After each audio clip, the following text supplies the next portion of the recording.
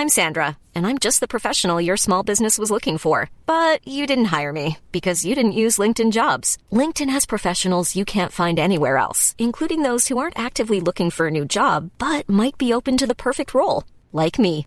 In a given month, over 70% of LinkedIn users don't visit other leading job sites. So if you're not looking on LinkedIn, you'll miss out on great candidates like Sandra. Start hiring professionals like a professional. Post your free job on linkedin.com/people today.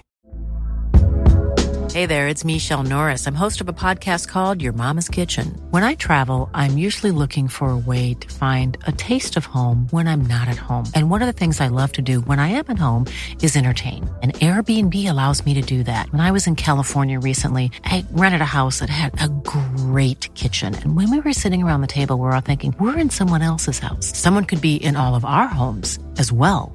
If you have a home, but you're not always at home, you have an Airbnb. Your home might be worth more than you think. Find out how much at airbnb.com/host. Burrow's furniture is built for the way you live. From ensuring easy assembly and disassembly to honoring highly requested new colors for their award-winning seating, they always have their customers in mind. Their modular seating is made out of durable materials to last and grow with you. And with Burrow, you always get fast, free shipping. Get up to 60% off during Burrow's Memorial Day sale at burrow.com/ACAST. That's burrow.com/ACAST. burrow.com/ACAST.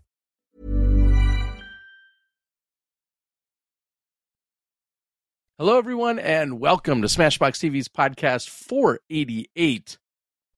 Tim Miller, the Disc Golf Guy, not quite next to Johnny V tonight. Tonight, we're going remote. I'm doing this thing from home. You were a little lazy, didn't want to come over. I mean, yep. I don't think you put pants on today, probably. That's my guess. Maybe, I don't want to know. I don't want to know. That's for the after show. Regardless, yes, a little bit of snow coming through Wisconsin in the Midwest. In fact, I talked to a gentleman down in Kansas today, and he said they got 10 inches, which is far more than what we actually received here in Wisconsin. So I feel like a little bit of a baby, but our kids both had schools called off. They were anticipating, I think, even more than what we received. And since we haven't had any snow this year, they decided to be extra cautious on everyone today. So kind of a weird day in Wisconsin and probably throughout the Midwest. Yeah, I heard like 70% of our country is under some sort of cold advisory. You know, obviously that changes depending on where you're at. A cold advisory in Oklahoma and northern Texas is going to be a little bit different than a cold advisory here. But I know, obviously, with something like Oklahoma, they get hit with a lot of ice storms. But anyway, in Texas versus, Arizona. So we're talking to a friend in Arizona today. It was 32 degrees there. And they ain't ready for that.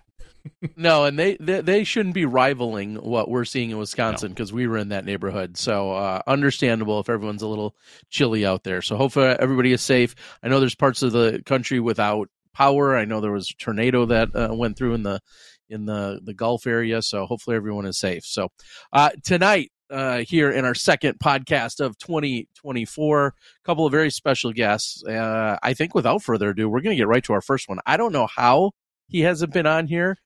Maybe he took offense to that. Maybe that's why he decided to go start his own kick-ass podcast, and he does some incredible things. And we're talking about Jesse Stedman from Trash Panda. Jesse, how you doing, man? Deeply offended and excited to be here. So thanks for having me on. Which is, to be honest, that's probably most of our guests. Deeply offended, but excited to be on. I'm of course kidding. I'm very happy to be here. Happy to be inside. Like you talking about the weather in Denver, we're having the same. So it's been quite chilly lately. Okay. And you're a guy, unlike Johnny and I, who just, now talk and live and breathe disc golf, but you go out and like day-to-day experience it. You're molding and shaping and doing things, and then like you're making a video out of it, I feel like every other day, or on definitely more of a content creation schedule. Yeah, we're definitely living and breathing disc golf over here. Not to be confused with playing disc golf. Okay. My longest streak on UDisc last year, week to week, was 1. So we don't play a lot of disc golf when we work in disc golf, but loving it nonetheless and doing what I love. Easily the number one misconception, I think, in our entire sport, right? That, well, I'm just going to get a job in disc golf and then I'll play it all the time. And if you're doing your job well and you love it, you're probably not playing too much, unless it's exclusively as a professional. Yeah. All right, Jesse. So let's get to the basics. I think it would be crazy that someone watches us that doesn't know who you are and what you do, but nonetheless, this is your first time here. So rather than me try to screw anything up, why don't you go ahead and give us your full introduction? Tell us, what you've been doing and why we should know you and what you've been up to the last few years. Yeah.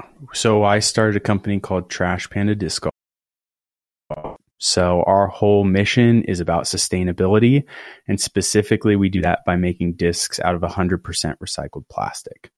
So that's kind of our shtick and the very high level version of it. But, people might have run across us on YouTube or Instagram. Content is a big part of what we do. Storytelling is a big part of what we do. Also, brand partnerships are huge for us. So those are kind of our three things. It's content, manufacturing, and partnerships. So someone might have seen us through one of those things. Or if you've seen a blue unstamped disc out in the world, likely it was one of ours. That's another thing. But yeah, we're most known for making discs out of 100% recycled plastic.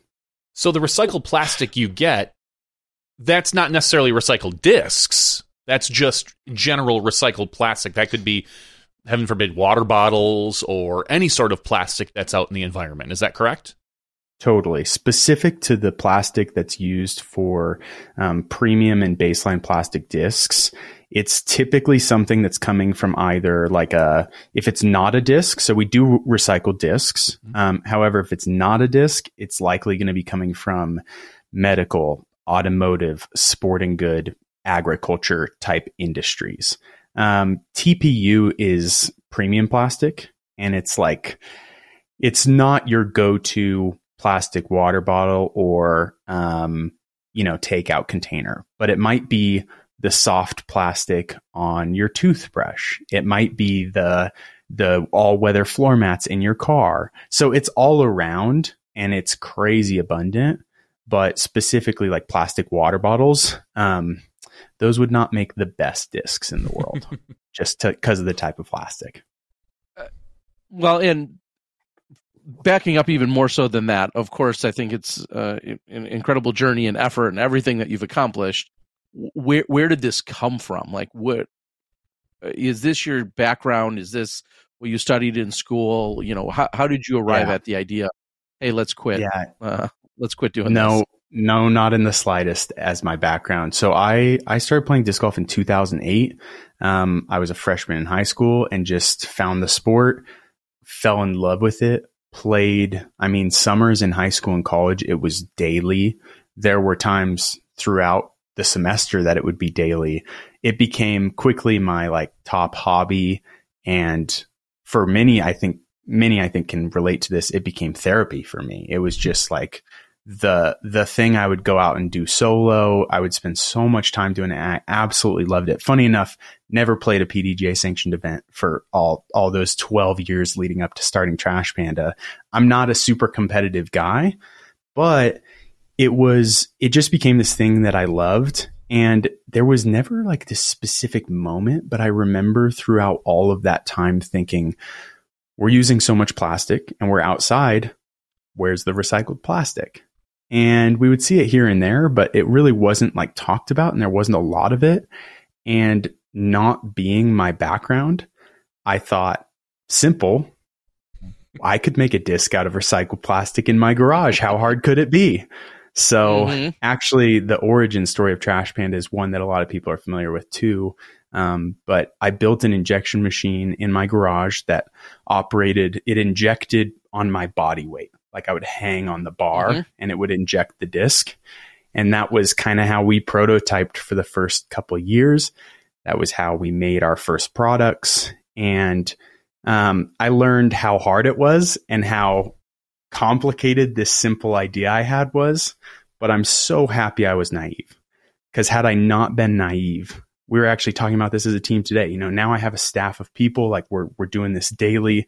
And we were talking as a team today about the dangerous combination of passion and naivete. And that's kind of where we started. When you saw that, the discs, and then you thought, oh, hey, why am I not doing this? Or maybe, hey, I could make this. Clearly, like you said, you didn't necessarily know everything that went into it. What's been the most, I mean, there's so much you've learned, but what do you feel like has been maybe the most surprising or maybe the most underrated that just people don't think about or realize in a disc making process? I mean, plastic, when I started, plastic is plastic is plastic. Yes, we all know that there's different versions and stuff like that. But at the end of the day, in my head, when I started, I knew nothing. I was like, you could combine them all. You can recycle them together, whatever. Like, why couldn't there be a plastic water bottle and a disc?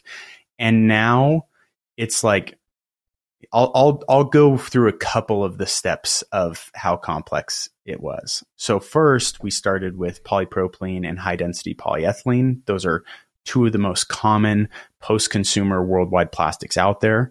They make absolutely horrible discs. They can be used in the disc process, but they by themselves are, super hard trash can lid kind of things. So started there, learned that there were multiple types of plastic. So you've got your 1s through 7s, right? On the bottom of a product, you're going to have a number 1 or a number 2 or number 3. I was like, okay, at least I know now there's 7 types of plastic. Turns out number 7, I went through all 7. By the time I got to 7, number 7 stands for mixed. And that means every other type of plastic out there.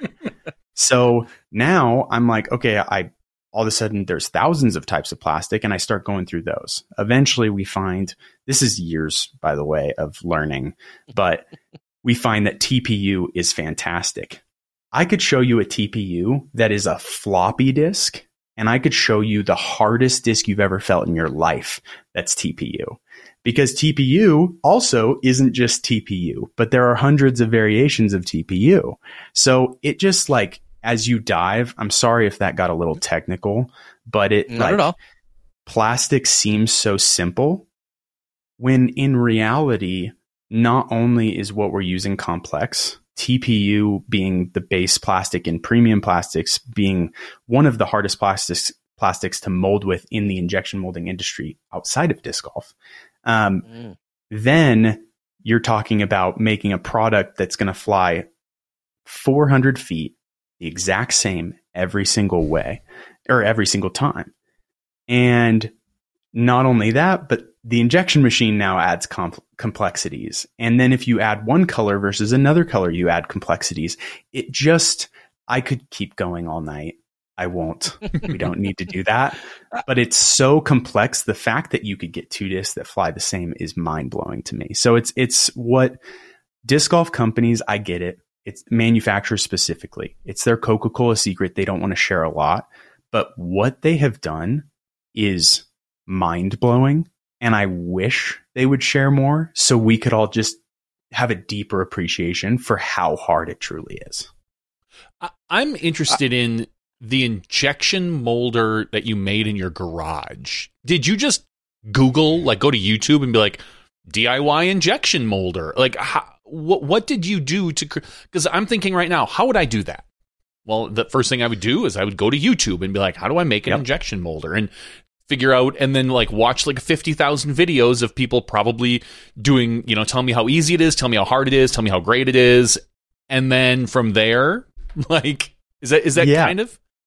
I mean, I wish it was a fancier story, but yeah, that's pretty much it. It's I'm a learn by doing kind of guy. Mm-hmm. So it was very much found, there was a company called Precious Plastic that had a bunch of open source machine drawings and designs for DIY recycling equipment, especially for the global recycling community in places where they could source things and they couldn't source things. So think anywhere from Denver to a third world country, they could make these machines.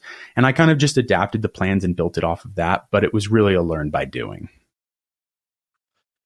I recall one of your videos, you were, as you said, you were literally like pulling a lever and then just like jamming on it, basically, to try and get it to go through. Yeah. Which is just hilarious. I mean, that's when you call them the big dogs. You know, if you need a little more of that weight, I'm here for you. But, I mean, thinking about seeing some of these modernized machines, and I've had the pleasure of being at the Latitude factory in Sweden, and I've seen discs made at Legacy and at a few other places. Watching them spit out, you know, more than a disc a minute, and some of it completely automated. Was your goal, or is your goal, to be on a mass production schedule, to be making? Yeah, that's so a great many question. Of these? I don't know that I had a lot of goals when I set out, but I'm not sure I had specifics in terms of exactly how and what that would look. Because again, this wasn't my background. My background was more on the marketing side of things, which is why we had 10,000 subscribers before we ever had a disc, right? Like that, yeah. Because my background's there, not here. So in terms of scale, really when it comes down to it, the goal is to talk the talk and walk the walk. We are on a mission to inspire people to live sustainably, and we're trying to do it ourselves. And so our goal is to divert as much plastic from landfills as possible. We want to recycle as much plastic as possible. Does that mean mass production? Likely it means we've bumped up production. We actually, when we started with minis in the garage on that machine. We started selling them, and I made 5,000 before we scaled our manufacturing. And that was one by one.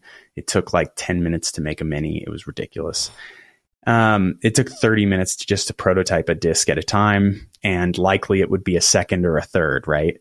So by the time we released our first disc, we had scaled manufacturing with a local manufacturing partner here in Denver. So we have a partnership with a local injection molder, and because of the scale we'd reached on YouTube, and with our story and our mission and the people who had really joined the community, we knew that releasing a disc was not possible in the garage.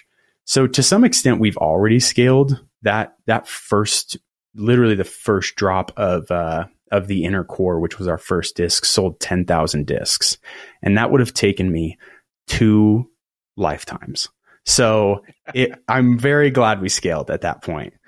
But yeah, we continue to scale because we continue to recycle more plastic, and that's what we're all about. That brings up my next. I was just going to say real quick. That brings up my next question, which is there a different feel because somebody says, "Hey, I'm buying a disc. I need more disc." You're trying to reduce plastic and plastic use, but yet you're producing more plastic. Well, you're not really producing more. You're recycling it. So do you see how somebody could like maybe come at you with, you know, some kind of almost like hypocritical perspective? Yeah, we get those comments daily. 100%. Okay. Good. I'm not original. I never claimed I was original. No, we get those. People definitely have their opinions on it. The reality is that disc golfers want more discs, and manufacturers are making more discs. And if you were to ask some of the big manufacturers in the space, why isn't there more recycled plastic? They will tell you point blank, there hasn't been a market for recycled plastic. At Trash Panda, we're on a mission to prove that there's a market. Our win ultimately is when everyone else does it too. So discs are going to continue to be made. I would love to see not just Trash Panda being the ones making discs, but, you know, everyone doing it. Are we making more? Yeah. Would it be more sustainable to never start a business and do absolutely nothing in terms of sheer footprint? Maybe, but I believe that inspiration and building up a community of people who are acting in a certain way is going to, in the long run, have significantly more value than I myself ever could. You'll have to forgive me because I don't recall, but maybe Terry even has a good idea. wasn't Innova's Echo line and originally Yeah. some recycled plastic back in the day? I don't know if they're still doing that. I have some old Echo Star, I think, destroyers from way back in the day somewhere hiding around. Yeah. So I believe it has been done, but I don't know if they're still doing it. Do you know if they're still doing it? Yeah. Well, first you should put those on eBay because I'm pretty sure there's like a cult following for the old Echo destroyers. Second, That's why Dave Feldberg lost the World Championships this year. That's a story for another day, but we'll right. get Dave to share Deal. that one with us. Go on. I'll tune in for that. Other companies have done recycled. Our big thing is 100% recycled. So EchoStar specifically on Innova's website, you'll find that it's up to 50% recycled. That's kind of their story. And it's recycled using their in-house waste, which is fantastic. I'm not in any way trying to detract that. We've also proven that you can get plastic from other industries, and the disc golf industry could hypothetically not produce any virgin plastic, which would be insane. So that's kind of like there are subtle differences here, but if anyone's doing something with recycled plastic, I'm a fan. It doesn't just have to be Trash Panda. So yeah, you've got Innova's EchoStar, you've got the House of Disc kind of conglomerate, really Trilogy before that had their Latitude line. Their Latitude line, their recycled line. You've got, Castaplastic did a super small regrind line. They're all over the place. AGL uses recycled plastic in their discs. It's happening, but I think we could do more. Yeah. So then my next question is, how do you get recycled plastic? I guess I don't know. Do you call up your local, your Denver Waste Management or whatever it is and be like, hey, I want some of your plastic. And can I stop by with a truck and just dump it at my 4x4 and take off? Like, how does that work? Yeah, there are a handful of complexities here. There's really where it gets to is the plastic broker world of people buying and selling plastic, virgin plastic, back in like the 70s or 80s, realized they could make money on selling recycled plastic because no one else was doing it. And so all of a sudden, all these used car salesmen started buying and selling recycled plastic. And basically, there are either local recyclers or there are brokers who you work with to get recycled plastic, because you're looking for something that's as clean as possible, which means it needs to go through a recycling facility that has, state-of-the-art equipment. I wish we could just go to the landfill because that would save costs, but then time and the complexities of that. So, and then one of the problems also you deal with is just color. Castaplast regrind famously wasn't super well adopted, even though it felt fantastic. And I actually have 2 regrind Bergs that I love because it was brown. Because when you mix all the colors together, it just comes out brown. So there's a whole market that buys and sells recycled plastic that helps, basically it's kind of a trickle down. The more that market increases, the more the systems and the processes and the local recycling facilities and the money invested in those improve as well. So that's kind of, you invest at the top hoping that it builds up over time.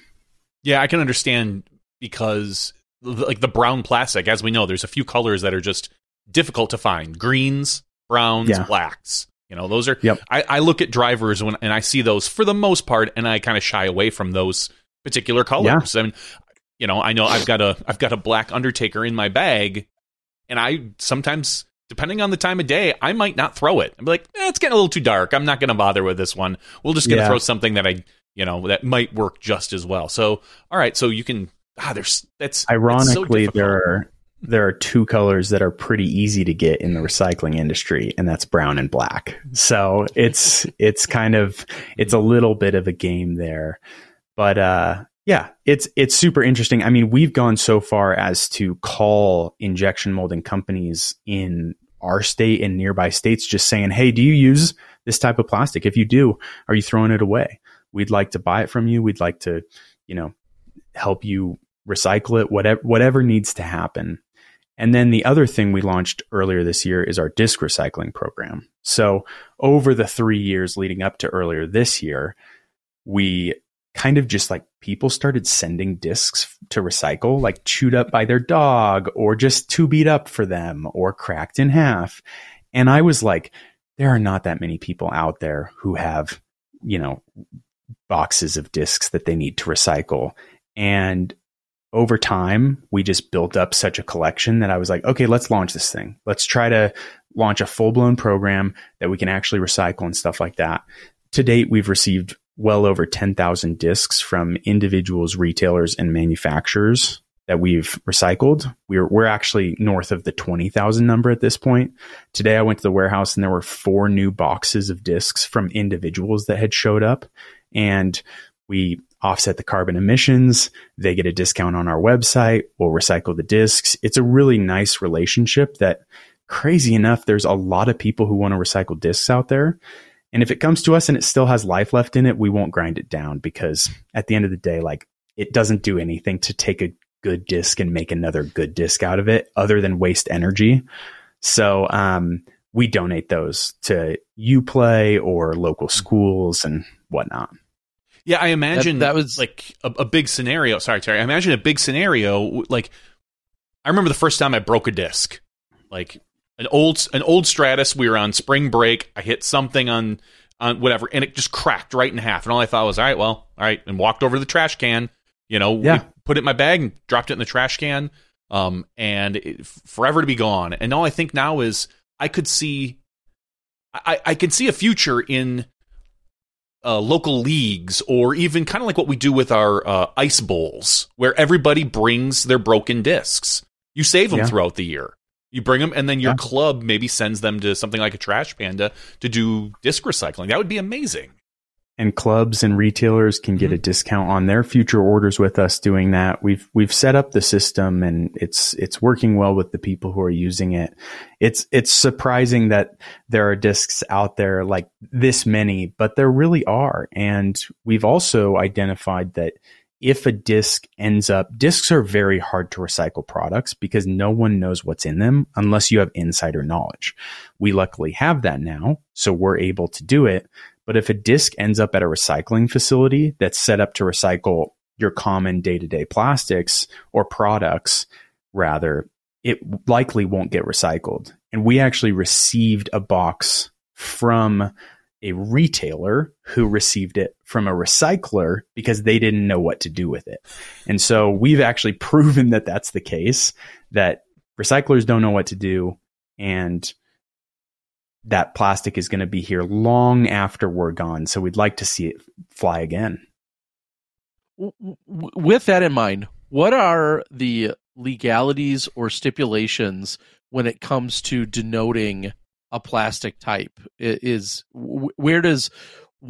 don't we have to stamp an 8 or a 4 or a 7 or whatever on the back of our plastic disc, or why wouldn't the manufacturers?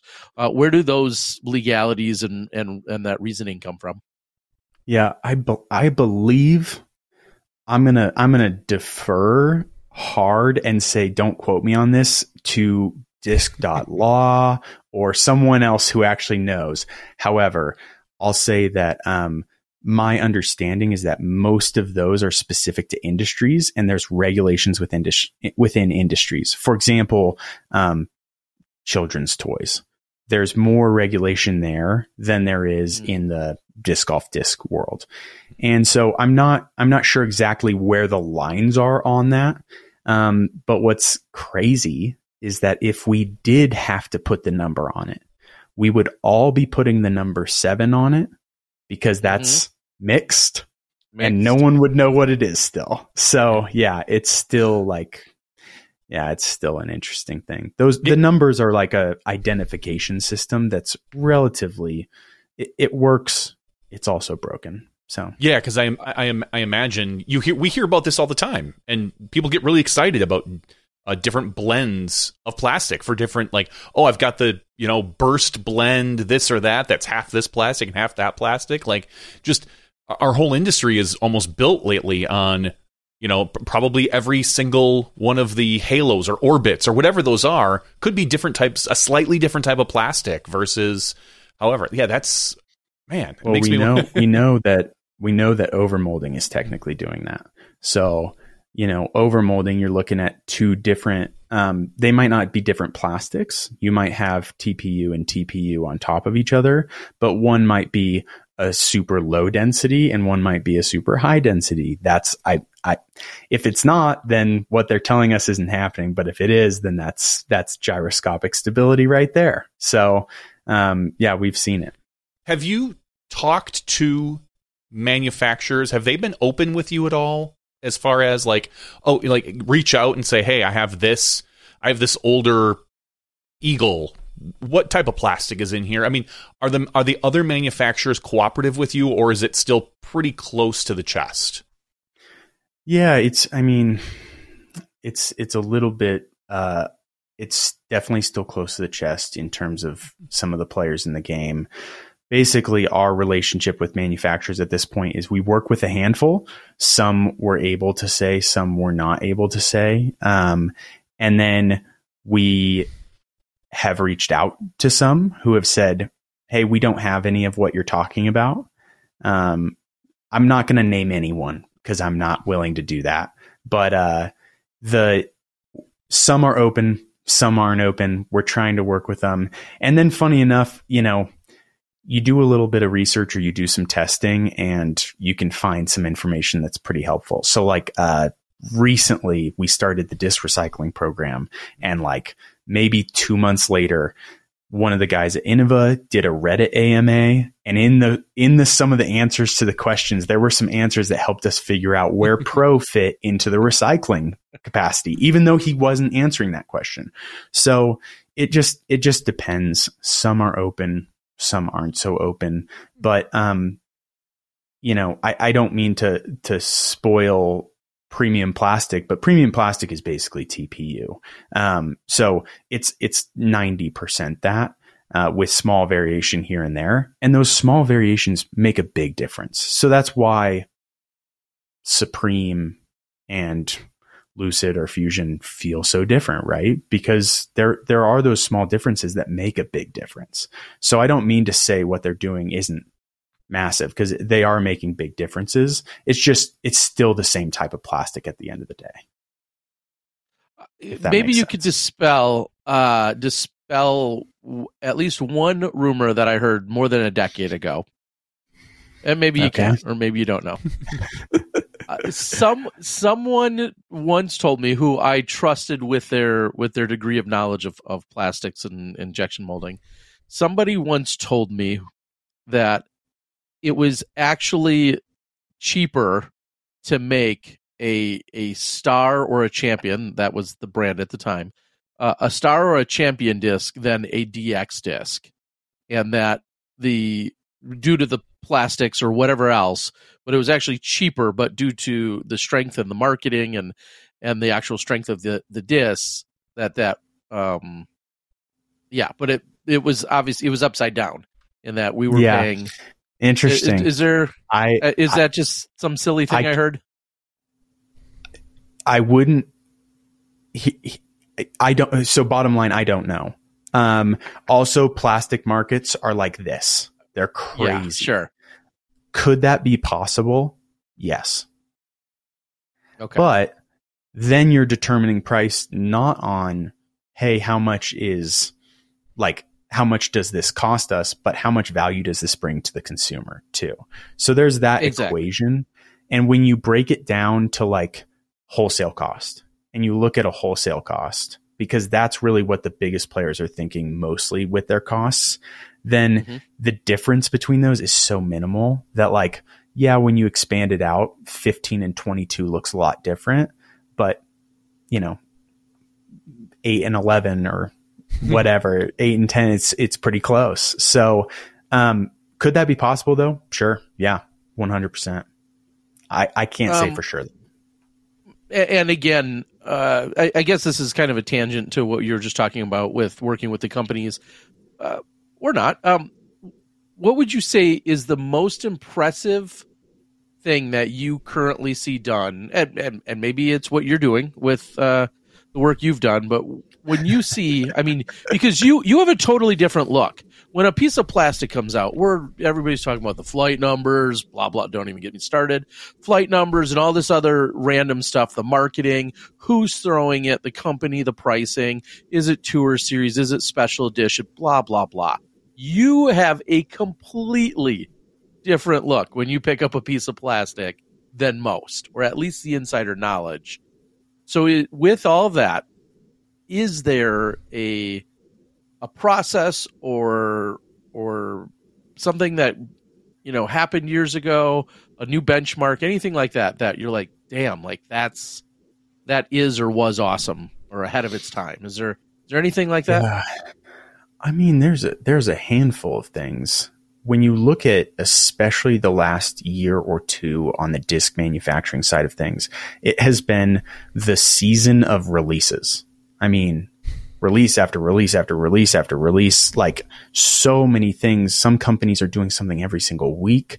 I'm looking at it now and going, it's so saturated. Now it's even more interesting what sticks out.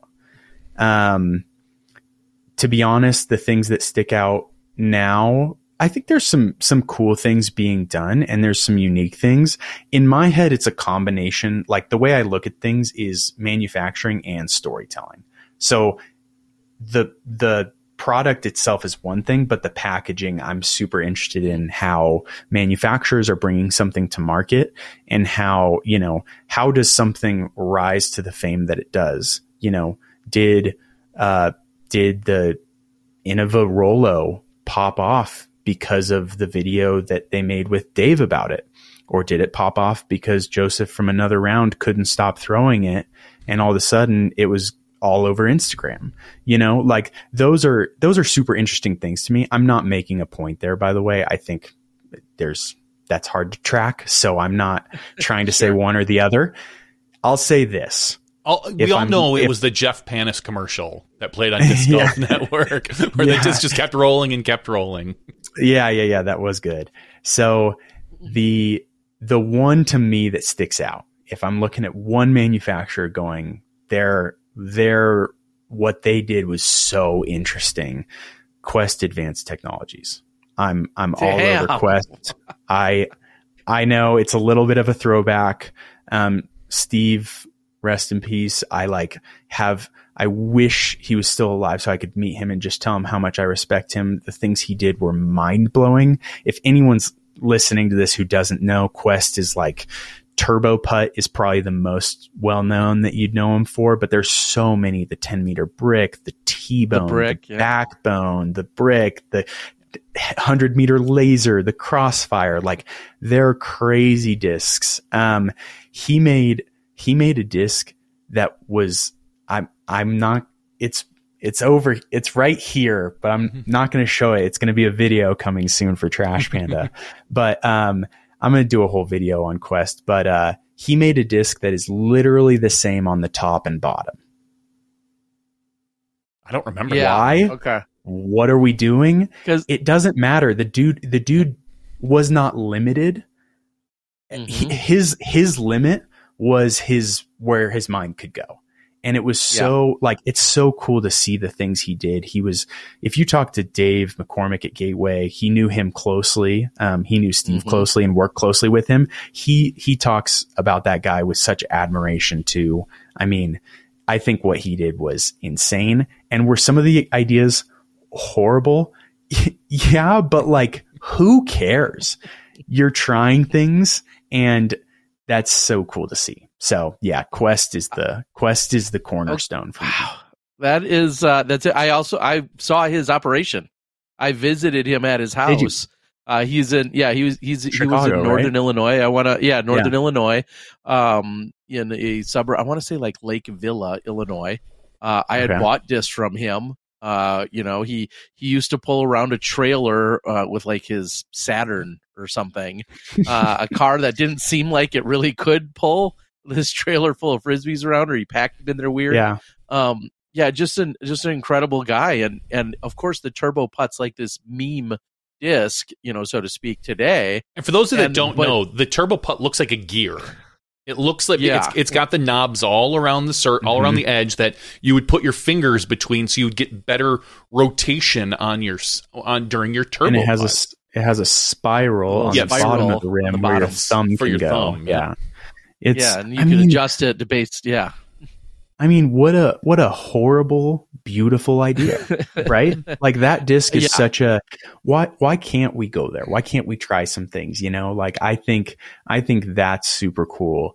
And, modern day, I don't even want to say someone cause I'm going to forget someone, but you look at, loft discs, they're doing some really innovative things that are really cool to see. The Boreum was special in my opinion, even though some people don't like it. The most recently, the overmolding that Clash was doing, it got a lot of positive and a lot of negative. And to be honest, like if you're trying something, you're going to get a lot of positive and a lot of negative. So more power to the people who are trying. I love it. So looking at your lineup of discs, I'm on trashpandadiscgolf.com. I see the Inner Core and the Dune. Is that the extent of the lineup right now? That's the lineup right now. Kind of. Well, there's the illegal discs too. I'm going to put that in quotes because those are not PDGA approved. Those are just, outside of the weight range. I think Terry's saying kind of because what day is it? Tuesday? Yeah, yep. Yesterday we had our third disc approved, the Ozone. So that'll be coming out this year. It's a fairway driver. Wasn't there already a disc named the Ozone? I swear to God, I have one. Like I think that's a zone. Nope. I think you're thinking of nope. There was a defunct manufacturer called Ozone. Oh, they that's made what a it disc called I want to say it's like Andro C or something. It's the one with the insert. Yeah. Yes, I ordered that. An innovative manufacturer that tried something different. And I think it's literally like right there. It's right there. Yeah. The actually going back to Quest, I'll just quickly say, Turbo Putt, Steve was pretty open about how Turbo Putt was really hard for him because he put it out into the world and then it got PDGA approved and then pulled out of PDGA approval. And the reception from the community was really hard for him. And that's the one thing I want to see is I just want to see the community rally around like great ideas. Let's have fun. Let's try something new.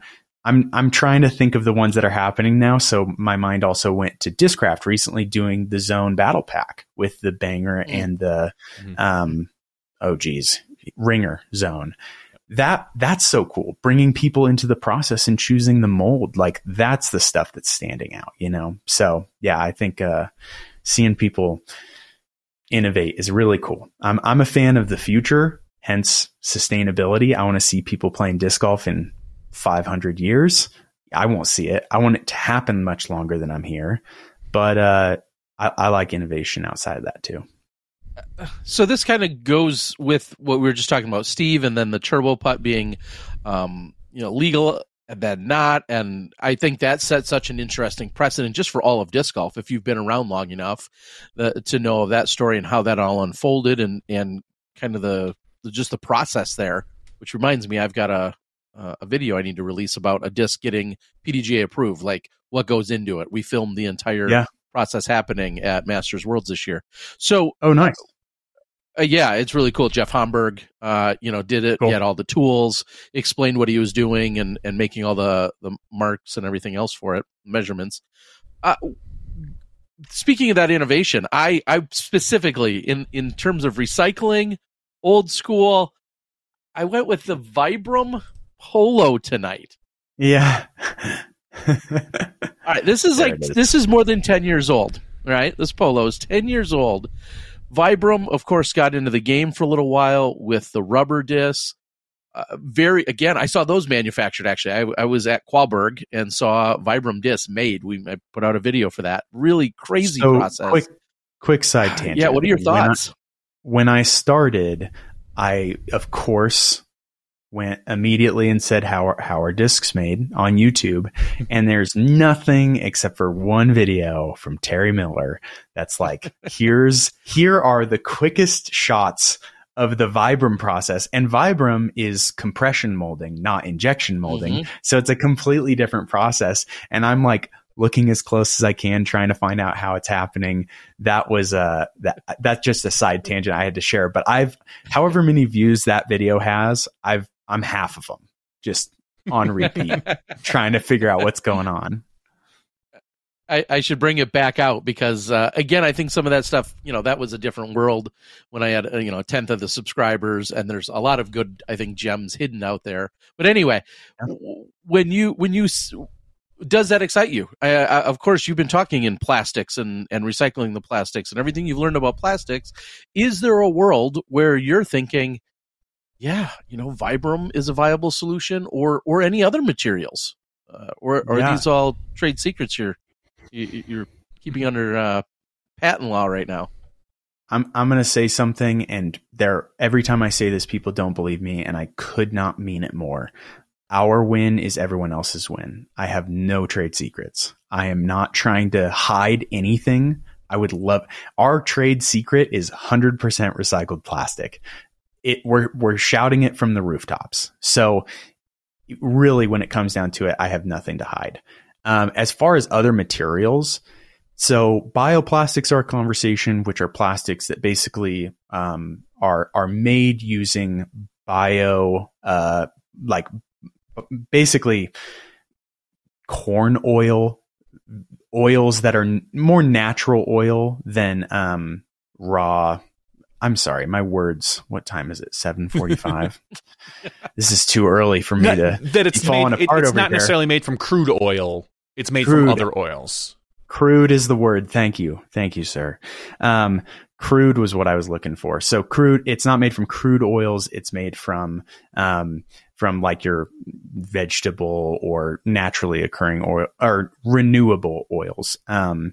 So bio is super interesting. A lot of people mix up bioplastic with biodegradable. The biodegradable side of things has a long way to go, and it's currently in the hard plastics world. As far as when we could see a disc that could be thrown into the forest that, if it was lost, would just biodegrade and it'd all be fine, we're years from there. But that would be crazy one day. So bio is interesting. The only time we've really seen that in disc golf was Latitude's release of Ecoplastic, which didn't have the best reception. It was baseline. It was like a baseline comparison, being a little stiffer. Some loved it, some didn't love it. So bio's interesting. Rubber is very interesting because rubber, specifically Vibram, is made from what's referred to as a non-recyclable rubber. That doesn't mean it can't be recycled. For example, tracks, turf fields, playgrounds, we often see like tires are also made out of a non-recyclable rubber, but they can be, that means they can't be melted down, but they can be recycled. I believe Elevation Discs was doing something with recycled tires, which means there may be a way to melt them down, which is awesome. I don't have knowledge in that space. So one day we may start looking in some of these other categories and, trying out recycled rubber or trying out bioplastics. At the moment, there's still so much for us to learn. I mean, our learning curve is insane at Trash Panda. And every time we learn something, I feel like we're still at the bottom of the learning curve. So recycled plastic is kind of the focus right now. But yeah, there's definitely some other interesting ones out there. So I've got two other questions. You now have, with the Ozone, you're going to have a fairway driver, a mid-range, and a putter. With the recycled plastic, have you found that one of those styles of discs is harder to make than another? I feel like you need to be more... Drivers, in my head, feel like they would require more consistency than a putter, so to speak. I feel like there's a little bit more play when you have a putter and the consistency of the throw. Maybe because we're throwing it not quite as far, but do you have... Yeah. Is there a particular disc that's harder to make with the recycled plastic? Well, consistency is definitely harder when the wing shape is more pronounced like a driver. So that doesn't necessarily mean on the injection molding side it's harder to make, but consistency as an experience to the individual playing disc golf is definitely more obvious when you're throwing 14 speed versus 1 speed, right? In terms of what we've learned, really at this point, we have the fairway driver approved. We've really made the putter in mid. So at a production scale. So for me to speak to it, it's hard for me to speak beyond mid range, which 5 speed specifically.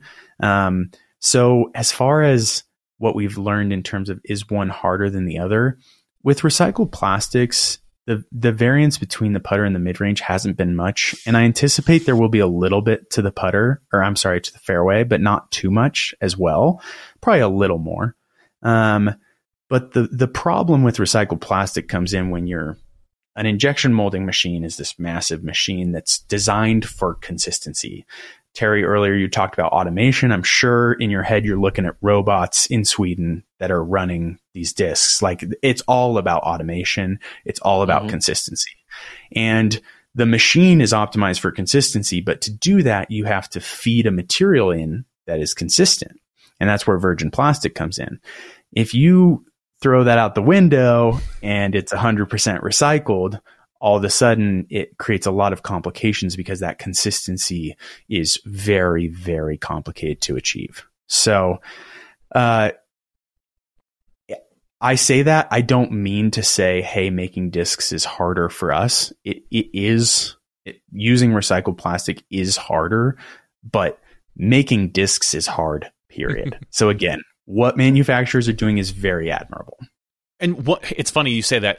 I think of how sometimes hypocritical our sport is with consistency, in that we look at, I'm just going to throw Innova out there with the Sexton Firebirds. Every year they come out and they fly a little different. Some people love the 2016s because they're more flippy. I don't know. Someone's going to get really mad at me because I don't know those things. Some of them are less flippy every year. And people are like, well, these were the best run. I don't think necessarily that, if I got an ozone that was blue, that was maybe a little more flippy than a red ozone, it's like, oh, I don't think I would have a problem with that. It's like, oh, cool, I got a more stable one, or I got a little bit less stable one. The hard part, obviously, is knowing what you're going to get ahead of time. And we've all seen the Destroyer mold video that hit hard like 2 years ago, where he showed you the different bent, like the different wings and whatnot. So are you worried about consistency for your drivers, or is there, or have you found what's more consistent? Like, blue ones do this, red ones do this, clear ones. So I mean, am I worried about consistency? 100%. We're using a completely inconsistent feedstock. I don't even know what I'll be using a year from now. Right. So I don't even have that material. So in terms of consistency, yes, I'm concerned. It was something we kind of had a little bit of foresight on early on, and we put a little engraving on the bottom of the disc. It's a kind of a rotating dial that says the exact date that the disc was made. So if you have a clear inner core that was made in December of 2023, you can likely find another clear inner core made in December of 2023, and it's going to be from the same run, right? So we tried to create that like transparency with what run each disc was from. But in terms of consistency, it really comes down to the individual, because I am such a casual player. Like, I only bought discs from a used bin for 12 years. Like, I'm with you. I don't care. If this disc flies a little different than it says it will, I'm going to throw it 100 times. I'm going to know exactly what it does, and it's going to do what I need. Whereas if I'm a pro who throws this disc, I know, in the water, I need to make sure that I can grab another one and it's going to do the same thing. So it really depends on the person. And I can't even begin to comprehend that, because I don't really care. But for that person, they can probably not comprehend my perspective, right? Well, so take any disc, go out to a wooded course, and that disc is probably walking off the course different than when you bought it. Because we're none of us seem to be. If we were that good at throwing, we wouldn't be doing this, we'd be on the Pro Tour. But you talk about you talk about pros. You guys just signed your first pro sponsorship. Yeah. You have Erica Stinchcomb now. Tell us a little bit about that process and working with Erica. Yeah, we're absolutely stoked about it. So Erica was someone we met about a year ago, kind of just started chatting, had a few conversations here or there. Didn't really think much of it, but there was definitely an alignment of values. And then really, to our surprise, we released our baseline plastic, so our putter inner core, and she started putting with it and putted for the duration of the Pro Tour since I think she started at OTB last year, and for the rest of the Pro Tour, she putted with our disc and completely unsolicited, did it on her own. It was awesome. And she decided she wanted to keep going this year. We had some conversations. Honestly, sponsoring pros has been always one step further than we're at right now for me. And the only thing that could bring it sooner was an alignment of values. And it's there with Erica. She's from Montana. She's, in love with the outdoors. Sustainability is huge in her life. There was this alignment there, and it just made sense. So we were stoked to kind of bring the two brands together and see what we could do. And with Erica, first of all, congratulations to both you and her. With her, is that going to be specific to being a quote unquote putter sponsorship? Like I've seen Drew Gibson go out and seek out. Is that, or do you expect her to be throwing, or is she fallen in love with at least the other disc? Yeah. Great question. She's obligated to throw one of our discs. That's it. There's no specific disc that she has to throw. It's really up to her. She had already chosen to putt with the inner core again this year. So she's already checked that box. If she wants to throw the dune, by the way, we differentiate between the putting inner core and the throwing inner core, because again, sponsoring pros being one step ahead, to me, it was like, we've got one disc. Hey, be on our team, and you have to throw at least one of our discs. Oh, by the way, you have to like this disc. That's just ridiculous. Uh-huh. So we kind of differentiate between the two inner core and then the dune. And really, it's up to her. She's already checked that box. It's not something I'm really even concerned about. Again, it's the alignment of values. It's so much more than the game for the reason that we decided to partner up. No, that's awesome. Now, with everything you've learned and continue to learn and will, I don't want to say fight through, but I'm sure you're obviously adhering to PDGA tech standards.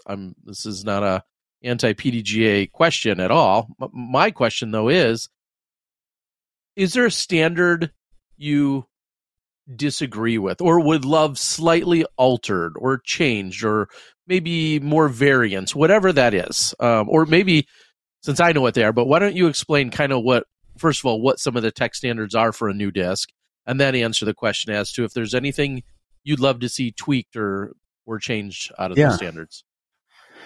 The technical standards are, for those who don't know, a box, and your disc has to fit somewhere inside of this box, if you will. So in terms of what they are, they're pretty open. There's not too many that are prohibitive, other than the diameter has to be smaller than this amount. And basically that means you can't make a hula hoop, which if someone was going to do that, that'd be crazy. So, as far as the technical standards, to me, we're innovating the material. We're not innovating the disc per se at the moment. So I'm perfectly happy with where the technical standards are at. To be honest, I think they need just from my opinion, and this is of no offense to the technical standards working group, they need some actual technical people to come in and bring it into the 21st century. It's very old school in how it's done. It's very manual. It's very, and they they just, by the way, I hope that they don't take that offense to that, but also if they do, here's a positive I'll throw their way. It costs $300 to get a disc approved. And here's the one I would like to see change. I'd like to see the price for how much it costs to get a disc approved increased. Now this year it's getting increased from $300 to $500. I would like to see it get increased way more than that, because you should be very serious if you're going to get a disc approved. You shouldn't just be able to throw $500 at it. For some people, $500 is a lot, but for businesses who are bringing something to market, if they're already looking at building a $20,000+ tool, $500 is a non sequitur. So I think we're seeing so many people come into it and so many discs that are doing some of the same things.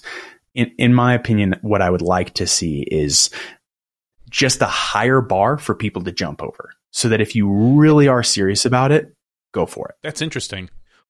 Well, yeah. I was going to follow that up with, not like sexy thing to say too. Like not a, it's a hot take here. Yeah. Yeah, that's a, well, I don't know. Is that then rooted also in your mission of, well, maybe that would weed out a few of these people who, like you said, maybe aren't serious, but also that's just that so much less plastic that's probably going to get wasted because they are taking it more serious, because it does cost more. Do you feel like that might like just weed out some of the wasted, I think failed endeavors?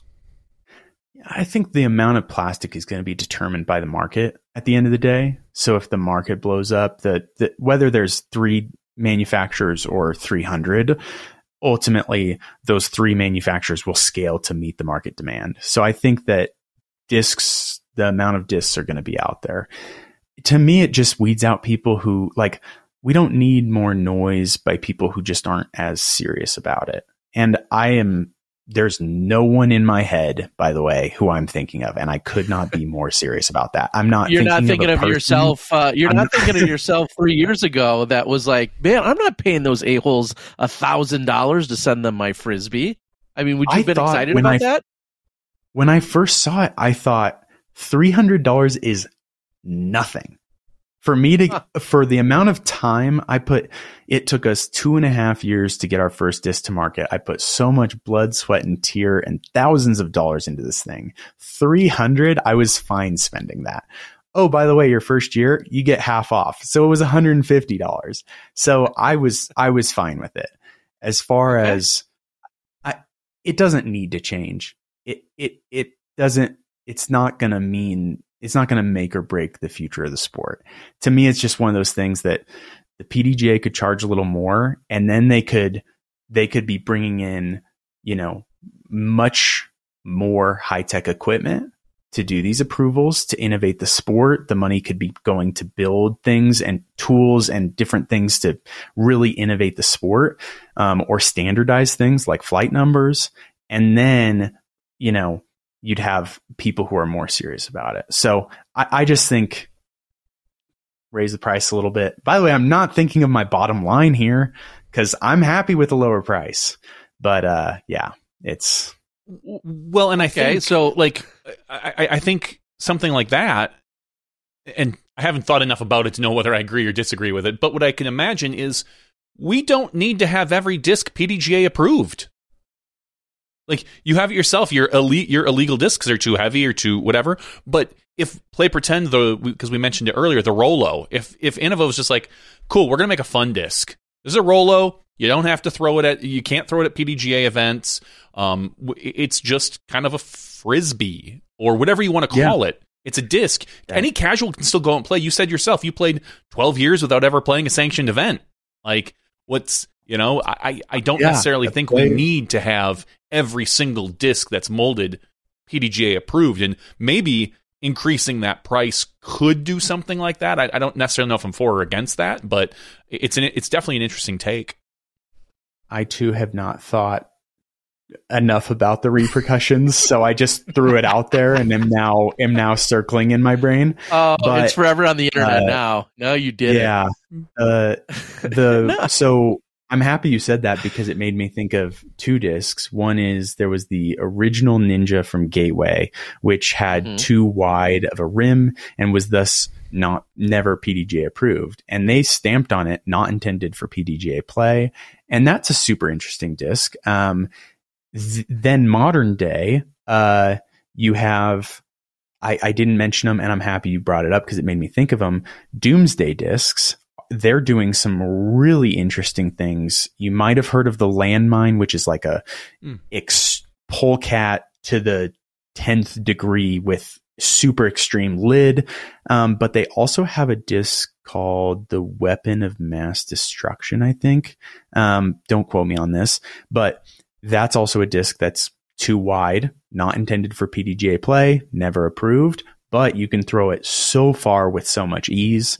And then they also have like a condor diameter, like T-Bird, Thunderbird-esque disc, which is crazy. And so it's super cool. I like seeing different stuff. I think that's cool. So shout out to them too. That one's interesting. Again, we know you're not going to name any names. You're not going to give us that much, but how often, maybe here's how I'll word it. How often, if ever, do you just roll your eyes or throw your hands up or slam your desk in disgust when you see some of the marketing and or ploys that you just know are BS? Or do we not have a lot of that in our sport? I mean, again, you have such an insider, different, unique perspective now, and you're coming in with so many other established. I mean, do you see something posted and you're just like, oh my, like that's so. Do you ever get that? Or are you too positive for that? I'm definitely optimistic to a fault. And I think that to me, it's just, I don't know. Some people, sometimes I'll see things, and if I saw myself do them, I would roll my eyes all day. But the reality is that we see the world from different perspectives. And so, I believe that we can all grow this pie together. And there's like this Harvard Business Review article that was about pie enlargers versus pie slicers. And some people believe that for me to grow my slice of the pie, I have to actually take some of your slice. And then there's some people who believe that we can just grow the pie. We can keep our slices. And if we work together to grow the pie, all of our slices grow bigger. It's a business analogy, but I see the world that way. And I think we can work together. To be honest, sustainability is that way. We say this sometimes. It's not about it's not about someone doing everything, but rather everyone doing something. To us, that's like a hugely important piece of it. It's not about Trash Panda. It's about all of us doing something. And so when I look at people, when I see things, I have a hard time rolling my eyes because they just see the world differently than I do. And that's okay. So that's my non-answer, but that's just how I am. Well, let me again, I'm going to go, this digs way back to, as Johnny mentioned earlier, ecoplastic from Innova. Eco. Someone once said to me, again, here's my disclaimer. Someone once said to me, yeah, that's great they're doing it. The full color sticker that they're putting on that disc to differentiate it and to tell you that it's eco plastic or whatever is doing more damage than probably what they're doing to recycle it in the first place. And that was an interesting take. I have no idea, of course, if that was true, but just I'll say a naysayer had said that to me. And it really was interesting because that's where you're blending the practicality of some form of recycling, but then the marketing that goes with it. And is that, so to speak, offsetting in any capacity? I thought that was a really interesting way that I heard that said way back when ecoplastic came out. I feel like you could say that about anything though, almost like, oh, the You know, the amount of electricity you're using to run the presses to redo these discs is hurtful for the environment, or, you know, the extra gas it takes to drive now these additional discs. I feel like you could find a naysayer with almost any aspect. And I'm kind of with Jesse, what he said earlier is it's just like, it's nice to see people trying these things, whether you can pick apart anything. That's what I'm here for. I've got two thoughts on that. Well, I've got three. First is retitle the episode to Terry tries to get Jesse to call someone out, because that's what's going on here. I won't do it. I really don't want I'm totally you to. joking. I'm not asking totally for joking. that. I'm totally joking. So my two thoughts with this are, on the one hand, I think, well, I have one primary thought here, and it's that we live in a world that is at an all-time high when it comes to accountability. The customer and the consumer cares. People actually care. And so what are you doing? Be honest about it, be truthful about it, be transparent, and like try to do better. Our whole thing is like, do something, and then like maybe do something else after that. And then maybe after that, you choose to do something else. But it's not about doing everything at the beginning. So we always recommend, if people are like, what can we do? My top recommendation, next time you're out playing disc golf, pick up one piece of trash. And then the next time you're out playing disc golf, maybe you consider picking up one piece of trash. And then maybe that becomes a habit and you start picking up two pieces. And then maybe you choose to do something else. To me, it's like, we get so paralyzed by needing to do it all when it stops us from taking the first step. And then what becomes important is what's after that. On the accountability note, I will mention something else that is a huge point of pride for us. And that's that, being that things are at an all-time high with accountability, we try our best to be as transparent and as accountable as possible. But I can sit here and make a YouTube video and tell you how great we are all day. It's different for someone else to come in and audit. And so earlier last year, can't believe it's already 2024, we started the process of going through the rigorous assessment that is the B Impact Assessment to become a certified B Corp. And not everyone's familiar with what a certified B Corp is, but basically there's a company that has this certification that it's set up to be a third party that comes in, hosts this super rigorous assessment that can take anywhere from, I think they say 6 to 18 months. And they go in and audit the entirety of your company and make sure you adhere to the highest social, ethical, and environmental standards. And B Corp is super cool. You might have seen it from companies like Patagonia or Ben & Jerry's. It's surprisingly all over the place. So if you find the logo and you start looking for it, you'll see it. But that was something we pursued earlier this past year. And in September, we actually received our certification. And so Trash Panda became the first ever disc golf company to become a certified B Corp. And we are incredibly proud of that. So it's to me, it's like the question of it's twofold. The electricity that we're using to make discs, don't get paralyzed by it. But then also, I want to do something about that. We out of pocket offset every single shipped box from our warehouse. Any shipping that goes out from our warehouse, we're offsetting. And when we chose to do that, we actually went back and retroactively did it for anything we've ever shipped. And that's like, it's a belief for us. And it's our step and then our next step. And we don't in any way want it to seem like your steps should be those things too. It's just about everyone choosing to do something. So for making discs, and I don't roll your eyes at this, in concept is relatively easy. It's one piece. It's an injection mold of one piece. Have you looked at anything else in the disc golf market?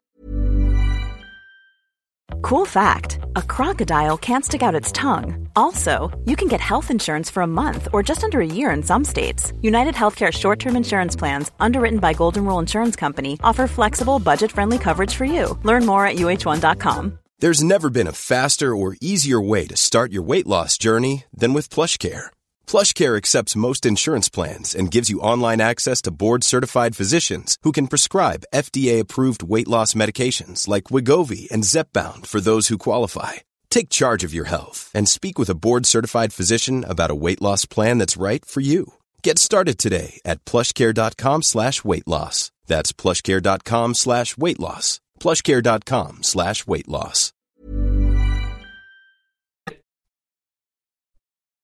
And thought we can do something about that, whether it's bag inserts, whether it's umbrella holders. Like, I just think of these little pieces of plastic stools. Like, but I think of bags like themselves. Yeah, exactly. What I think of like an umbrella holder that I put on the handle of my cart. It's a couple different pieces. It requires something to usually screw together, and it puts in. That's what I'm saying. Like multiple pieces, probably more molds, more all these other things, as opposed to a disc, which is more or less a single piece of plastic out of your molder. I know there's more to discs than it's the simplification that I'm giving it. But have you looked at other things in the industry and thought maybe we can do some of that? It is so hard not to just be like, let's make this, let's try that, because there are a lot of different things. We just, again, going back to our learning curve and where it's at, it's so high. We still have so much yet to learn that as the person leading the charge at Trash Panda, I'm choosing to make sure that our team is laser focused on the task at hand, which is learning how to make discs. So once we've learned how to make discs and we feel like we can replicate this and we can continue to expand the lineup, do we expand to other products? Potentially.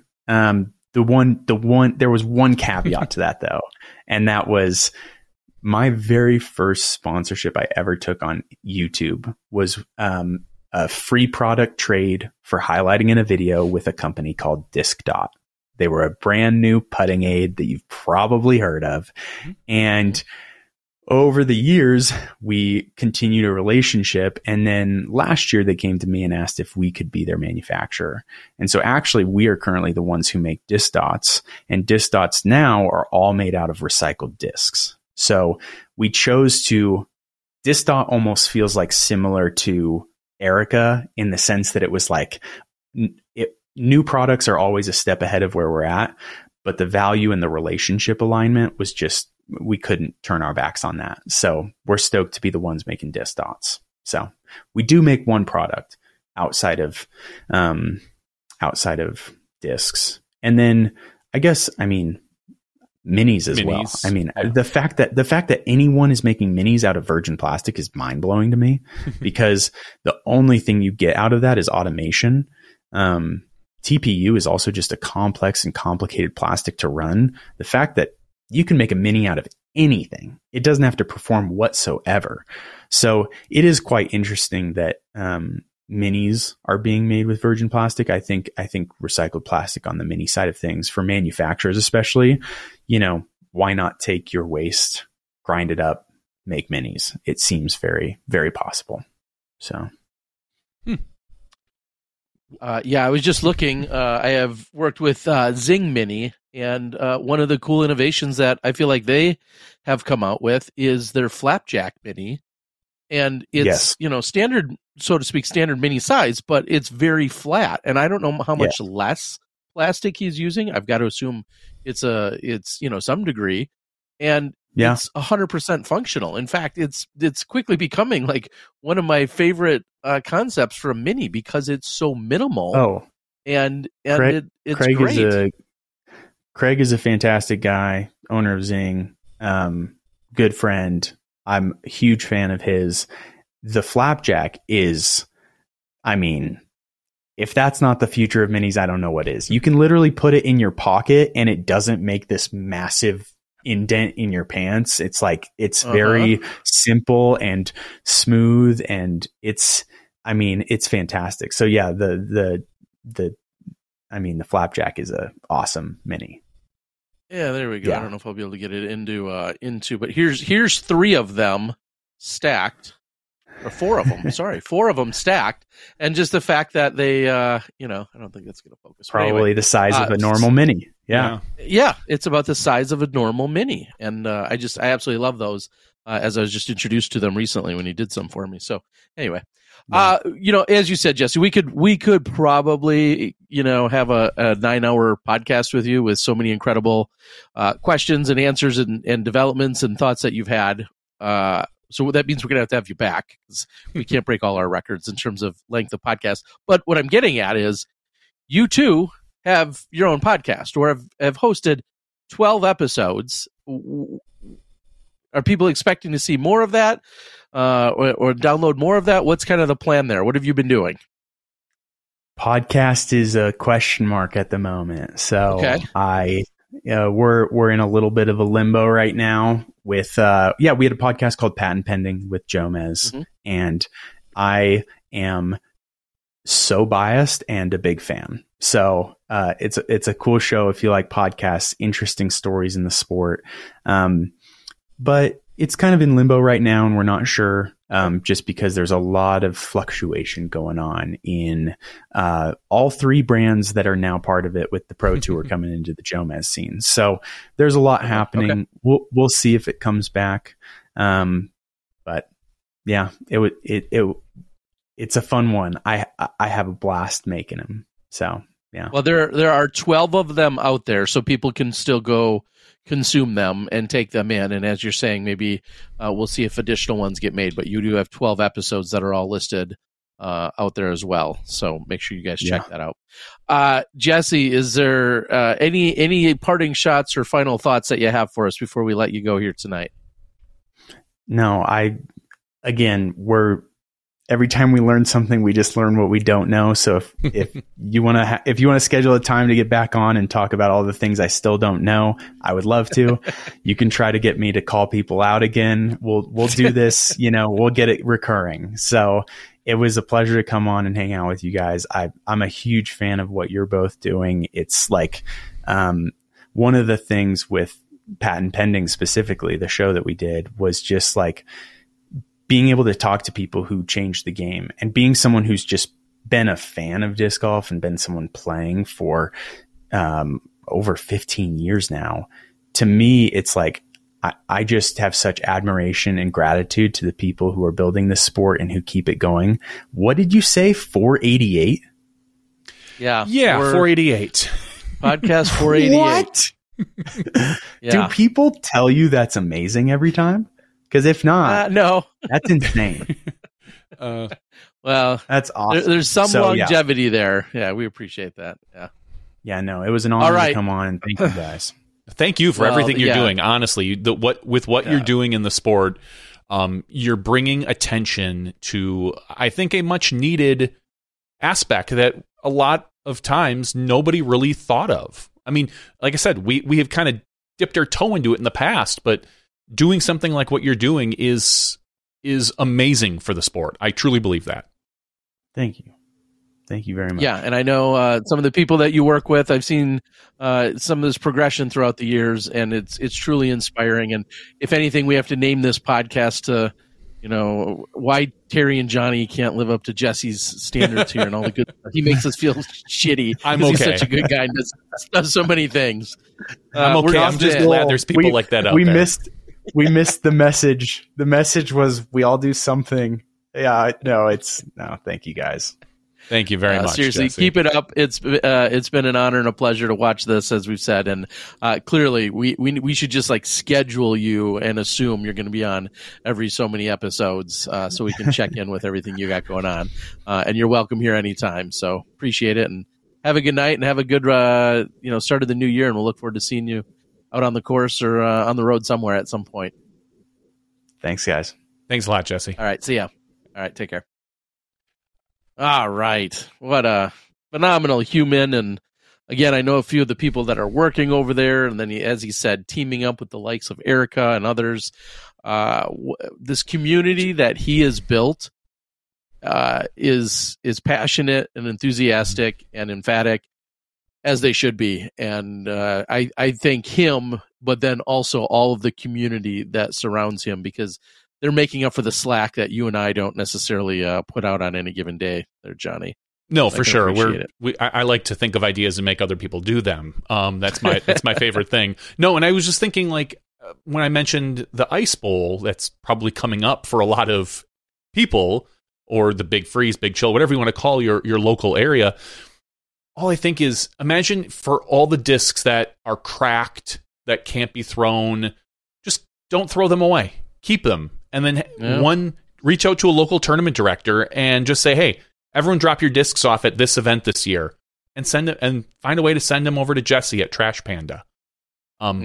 It's so much better than, as we said, you can't. The recycling companies won't take them. Throwing them away seems wasteful now. Like, I wouldn't have said that 5 years ago, but now that you know that there is a company out there that will take your broken, beat up, chewed up plastic that is still throwable, or maybe not throwable anymore, and do that. If it's still throwable and you don't want it, obviously, like we said, donate it to somewhere. Donate it to a local Boys and Girls Club. Send it to Uplay. Figure something like that out. There's plenty of places for that. But for those discs that are truly just like, oh, this cannot be thrown anymore, we have options now, and I'm really, really happy to hear that. And he answered the question before I even had a chance to ask it, as to, like, when those get donated, what if they still have life left in them, basically? Because I think of a place, whether it's the crew of people we know going over to Africa right now, or going over to Thailand, or really anywhere. And like you said, even more locally, there's always a place where old beat up discs can be so valuable to some communities, even if they are, just that beat up. But if they're beat up to the point where they're, almost just barely hanging together, then yes, getting them sent over to Jesse and the crew at Trash Panda seems like it makes the most sense, so they can do something good with them. Well, all right, we do have another guest tonight, Terry. What? Another one already? We do. We have someone in our Disc Baron Digital Green Room. Is it still the Disc Baron Digital Green Room? If it's not, that's fine. It certainly is. I'll say it anyway. It'll always be that way now. Well, here's a little bit of a preface to it. Just like Jesse being a first-time guest, we're going to have another first-time guest, and he heeded our advice, believe it or not. Maybe that's his first mistake. He said, I hear you guys talking about the opportunity for professionals or players to mention their new sponsorship and their new sponsorship alignments. And I have a brand new sponsorship alignment, and I'd love to make it a Smashbox exclusive. So here's what we're going to need to do. He was on, and then our good friend Jesse jumped back on the video call and kicked him off. So we're going to have Jesse close out of this browser. If you want to listen, Jesse, you can find us on YouTube. And then we'll have our other guest reload his page so he can get back onto the call. I should have given him a new number. Should have given him a different number, Terry, because sometimes our guests do just hang out behind the scenes and watch live. Yeah, so Jesse's got to hang up, and then once he clicks on that, then our other guest will be able to jump in on the call. He can he'll refresh the browser, and then he'll hop on the call. Hit refresh on your... There he is. He's back. Our guest is back. Sorry about that. Jesse stole. He wanted to come back. He wanted to talk. He wanted to call some people out. He wanted to recycle his appearance. He wanted to recycle his appearance or something. Jeez. All right. With that, we have a brand new first-time guest as well, joining us from the Pacific Northwest. We have Kirby Schneider joining us. Kirby, how you doing, man? Good. How are you guys doing? Thanks for having me on. Oh, phenomenal. Thanks a lot. Thanks for joining us tonight. Yeah, we are doing good. And I was just saying, you're from the Pacific Northwest, but you got a Boston Red Sox behind you? Yeah. I'm a Red Sox fan. Johnny. Naturally born and bred in the East Coast. So, Red Sox fan through and through for sure. All right, I'll forgive you. If you were born and bred there and just now, all right, yeah, we'll be all right. Yeah, my family's originally from like the Buffalo area, so they're getting like way worse weather than I'm getting out here. Like I heard you guys talking about like the big freeze, and like Seattle was like cold and windy today, but all in all, like it was pretty all right actually. Yeah, not too bad. Well, good. Hopefully, you're not experiencing the nastiness that we have. So, like Jesse, your first time guest here on the show. And before we get to some of your big news and the exciting stuff you got going on, give us just a little bit of background and history and introduce yourself to the world. Yeah, so, my name's Kirby Snyder, and I live here in Seattle. I'm currently one of the owners of Emerald City Discs, one of the pro shops here in Seattle. I own it with my business partner, Brian. So that's really, really, we love that. We have, about 35 people between like our pro team and our AM team, which is the AM team's called our box squad. So that's always really fun. Brian, my business partner, owns a fried chicken restaurant in Seattle called Baka Bak. So that's kind of where all that kind of like stems from, at least. I started playing in like 2009. I went to culinary school in Providence, Rhode Island, and we would drive over to like Borderland State Park pretty regularly, and we would go and like play out there. And that was really like the first time we learned how to like play or just like, throw frisbees in the park. And, instantly it was something that like I love to do. And then I moved out to the West Coast and just had a product of like not knowing people and stuff like that out here. I just started disc golfing more and more and kind of got myself like into the community a little bit. And then, COVID kind of like shut the world down. I was a chef at the time, and my wife now and I decided that it was best to like kind of get me out of restaurants for a little bit. And I just started like disc golfing and, like coaching and stuff like that. And the next thing I know, like we're opening up Emerald City Discs, and, now I'm like over 1,000 rated, and like I'm just disc golfing like every weekend of the year kind of thing. So it's been amazing. And I feel like really honored, to be like doing this with like as a career right now. So, yeah. So, all right. So there's no current plan to go back into the kitchen. Not at the moment. No. And it's really fun. Last night, I don't know if you watched or not. My wife and I just started watching the TV series called The Bear, which is all about a gentleman. Yeah. I've only seen season 1, and like there's been a few episodes that like my wife and I will watch it. I'm like, honey, like I think I'm done for the night. Like I'm kind of getting like flashbacks. Yeah. So. Yeah. I think we're 3 episodes into the first season, maybe 4. It's hard to tell. They're pretty quick, but they are relatively intense. And I'm a big fan in general of cooking shows. We watch Top Chef, all that other fun stuff. So it's all I can do to sit and I just quiz you about being a chef when you're here for disc golf. So that's awesome. Yeah, my wife loves the fact that she has like a private at-home chef now. So, many wives would like that. Yeah, she's very lucky. So.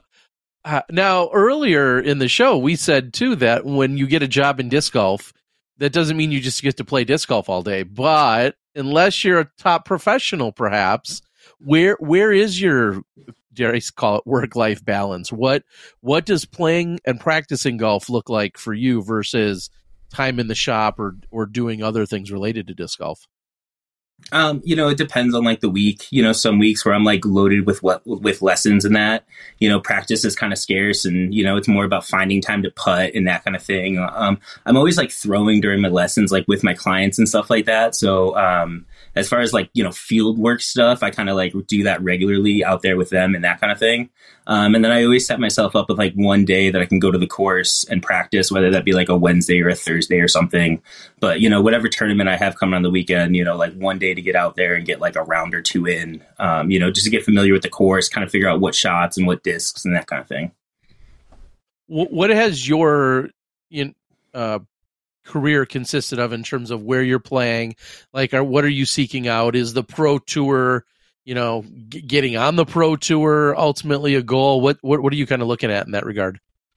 Yeah, I mean, currently I'm super happy with like what I have going on and like what I'm doing. I definitely am aspiring to be on the pro tour to some extent. It definitely is a disappointment that the Pro Tour isn't playing more West Coast events, because those are a lot easier for me to get out to. So I've played the Portland Open the last 2 years. Last year I played Cascade Challenge. This year, Beaver State Fling will be on my list for sure. So those, without a doubt, when it comes to this area, I'll be, jumping onto. But we have a really, really good local scene in the area.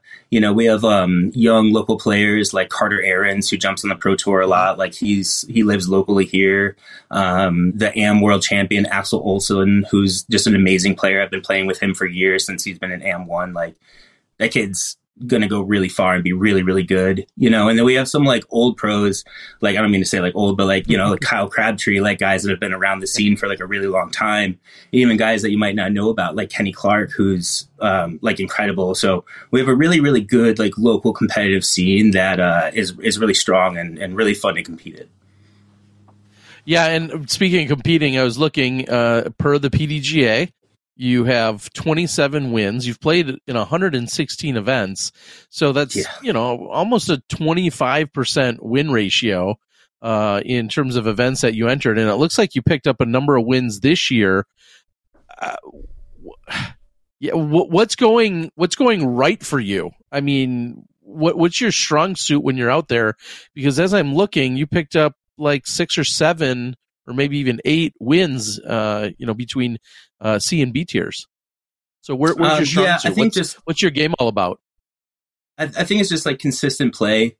You know, I like, you know, trying to disc down on a lot of stuff. So that's definitely kind of my strong suit, is like wanting to throw putters and like mids off the tee more than trying to bust out like my fairway drivers and stuff like that consistently. But yeah, I think just more than anything is just like getting out there and like being consistent and playing regularly. Like I love playing events, which is why I play so many events like year after year. I think for the last like 2 or 3 years, I've played like over 30 events per year. And it's just, I just naturally enjoy, like, I love getting out. I love playing. I love competing. You know, when I was a chef, it was all about like putting the hours in and like kind of like grinding at the workspace. And like, for me, like I take that same mentality into disc golf, where it's just like, I'm willing to put the hours into putting and, you know, field work and lessons and putting the hours at the shop. Like all of it together is like, just, it feels, it's rewarding because it doesn't necessarily feel like work, because I love what I'm doing, you know? Yes, I do know. And eventually the hours start to add up, and then you're exactly right that it doesn't feel as maybe taxing because you enjoy it so much, and hopefully that you know, mentality forever stays. When you're looking at a schedule in, say, 2024, you said some of the events that you want to play. What excites you most about playing in 2024? And we'll get to your sponsorship announcement, but like, what are some of the things that excite you most about playing? You know, I set a goal out for myself for 2024 that I was going to go to PDG Worlds, and I was going to like throw everything I had into doing that. So everything I've done this off season, like I've been like going to the gym and like working out regularly, and I've been like throwing like a ton of putts to the shop, kind of getting like my new bag kind of like in gear and ready to go and that kind of thing. And I'm doing it all with the mentality of being like, okay, like Lynchburg, let's go, you know. And it's like that, like, okay. So I'm really motivated and driven like to that. And like, I don't know like what that is going to look like or what that means for myself, like when I get there, but all I know is like I'm going to get there and I'm going to give it my best shot and, you know, see what happens. So what are, you know, you just talked about getting your bag prepped and gearing up and switching over. What have you been throwing? What, you know, where's your career been in terms of any alignments, sponsorships, things like that? Kind of what's been your game plan, or, you know, the method so far, the methodology up into this point? Yeah. So, I mean, to my bag has just kind of been whatever is, you know, felt good and it's like flown well for myself. The last 2 years I've been sponsored by Loft Discs, and they've been just like amazing to me. I was their highest rated pro for the last 2 years. And I mean, the Xenon that they have is like an amazing disc. I kind of joke that I was the highest or the best hydrogen thrower in the world, but I might have been like the only pro hydrogen thrower too. So, still counts. You know? Still counts. It still counts. Yeah, it's like marketing. Yeah, it's like if you're the only child, you're still the favorite child. You know, so yeah, exactly. So yeah, but you know, I had like destroyers in my bag. Like I had like a Zeus, like zones, like pretty like basic stuff. You know, I was really known for throwing this green Luna that I would throw a lot. Like that was kind of like my go-to disc before the hydrogen came in my bag, and then I was just throwing the hydrogen like all over the place. Like I love that thing. Okay, so you've mentioned Loft, obviously. You've mentioned some Discraft, some Innova. With all of that being said, how adamant or active were you in getting a sponsorship, or possibly changing sponsorship, or was it a matter of someone eventually reaching out to you? Every off season I do the same thing where it's like I'm going to reach out to as many companies as I can. Same reason, honestly, why I got on this podcast tonight is I shot you a message and said, hey, like, I would love to do this. I'm interested. Can we? Is this possible? Kind of thing. And I find in disc golf, the more you kind of just like ask and shoot some messages, the more like people are willing to kind of like talk to you and kind of give you opportunities that you might not have gotten, had you not spoken up or said something. So. I was a big on that and get around and kind of see like what offers were available. I did get a handful of like different sponsorship offers, a lot of which I didn't think kind of valued me as a professional player and, like the value that I see in myself, like as a store owner and like that kind of thing. So, one of the biggest like things going into the off season was to not sign a contract that's, I'm not worth or whatever. And I was like more than willing to go back to Loft too. Like I love those guys. Like it was a really tough decision actually to step away. So yeah, So. Well, and it sounds like sounds like you've got a lot of people who are in your corner. I'm looking at the chat, and no, truly, like it's good to see. There's a lot of people from the Pacific Northwest here that are calling out like great TD, great person, great teacher, great store owner. Like it's nice to see. Well, those are his wife. Good cook. She's got 4 accounts, and she's just which one now, honey? Yeah. Line in a room. Yeah, I honestly really do love to see that when we bring somebody on, and there is a group of people that takes the time to show their support. It means that you really are the real deal, so to speak, as far as. A human. I know nothing about your game, but based on what everyone says here, I would come to you for lessons. Thank you. I appreciate that, and thank you to everybody in the chat. That's awesome. Especially to the Box Squad. I know you guys are in there. Thank you so much. Nice. So my last question before you make your announcement is, being a store owner, and I know a handful of store owners. I also sell a lot of discs and have throughout the years, and was sponsored by various manufacturers. Does that put any awkward or weird sense or obligations on you? You may be sponsored by X, but you're selling, A, B, C, D, E, F at your store often. Was any of that negotiated or talked about or concerned in terms of kind of the different hats that you wear? Not necessarily. I think with anything else, like it's a business, you know what I mean? And I think that's like kind of the core of it.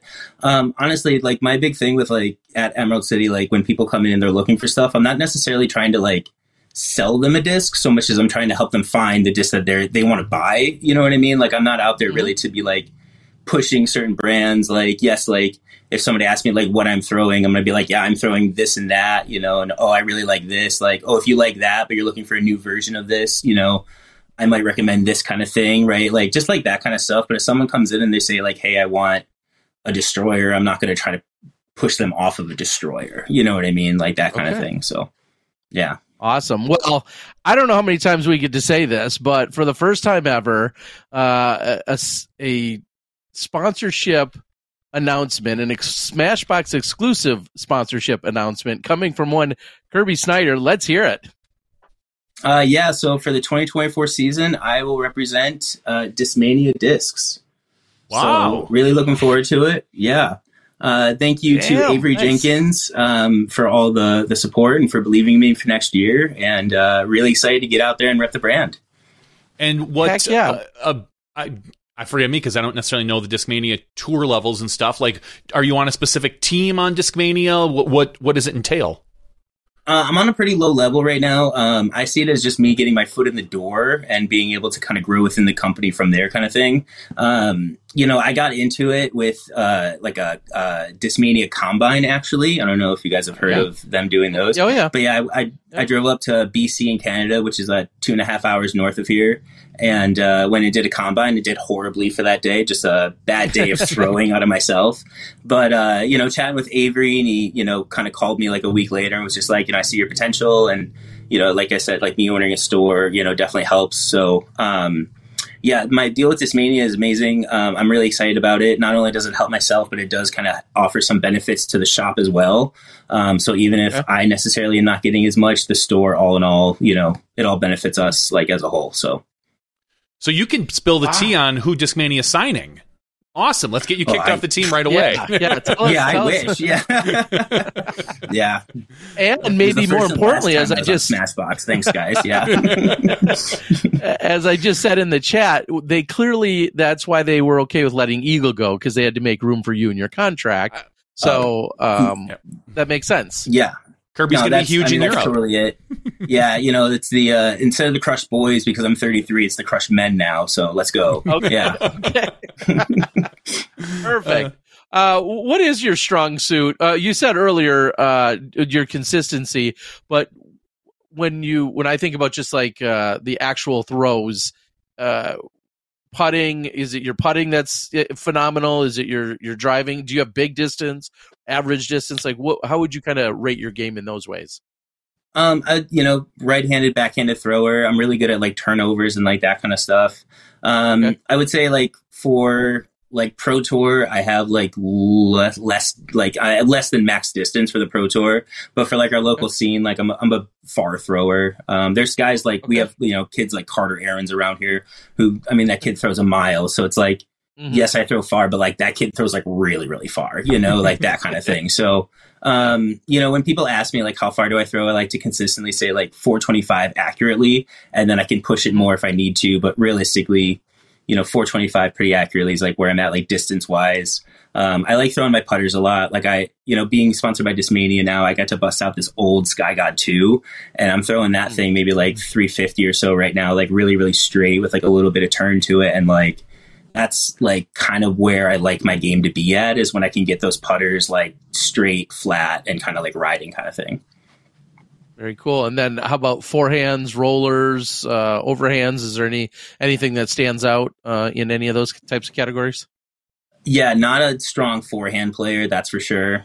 Forehand's definitely more like utility / like working on it for sure. That's kind of my off-season goal, is to add a little distance to that, which is just honestly working out and like throwing more for distance, because I spent the last few years just kind of throwing it for accuracy more than anything.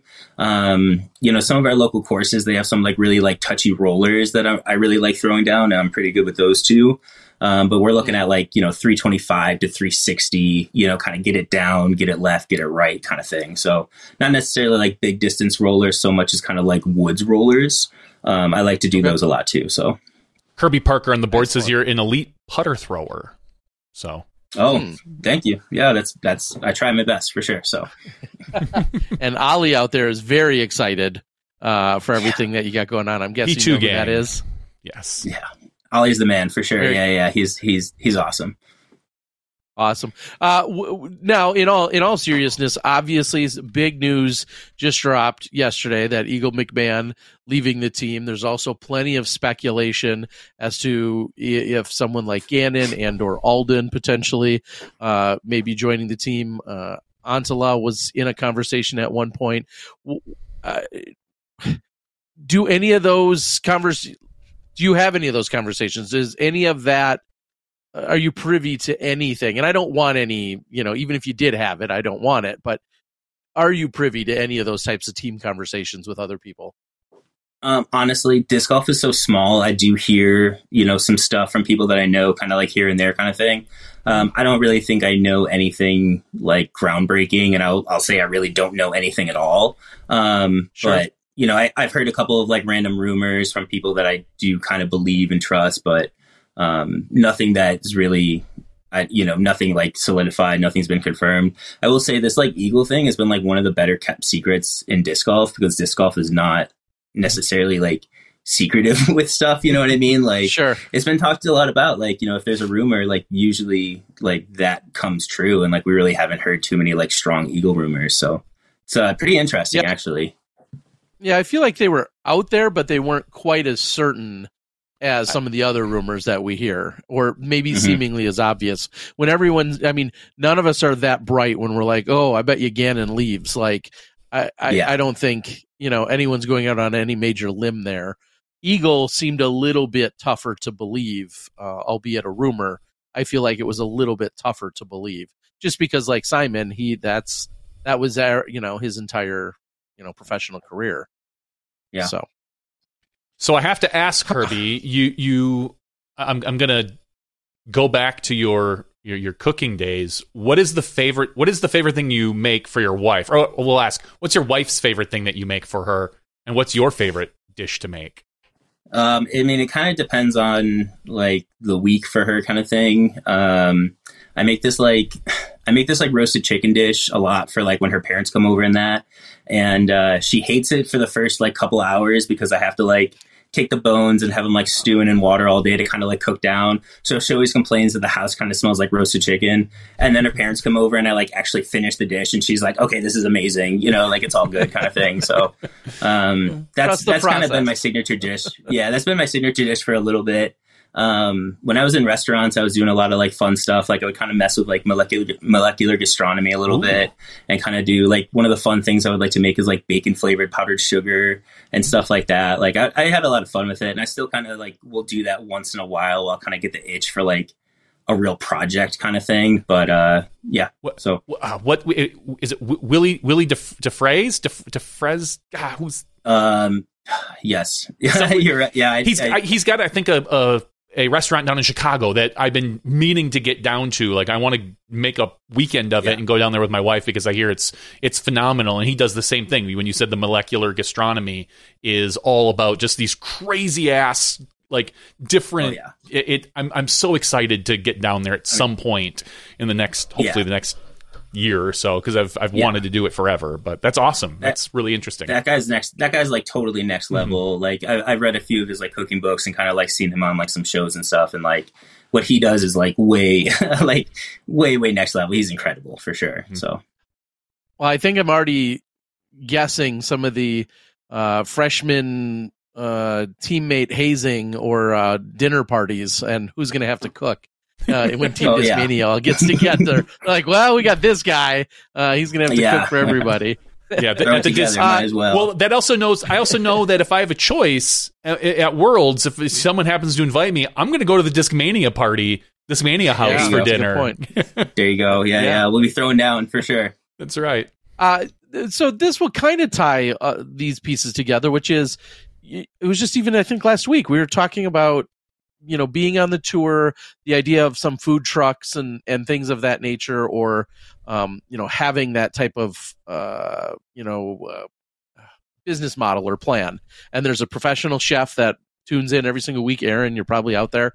Could that ever be a backup plan? Could that ever be something that would interest you whatsoever, in terms of either following the tour or having a food cart or something like that?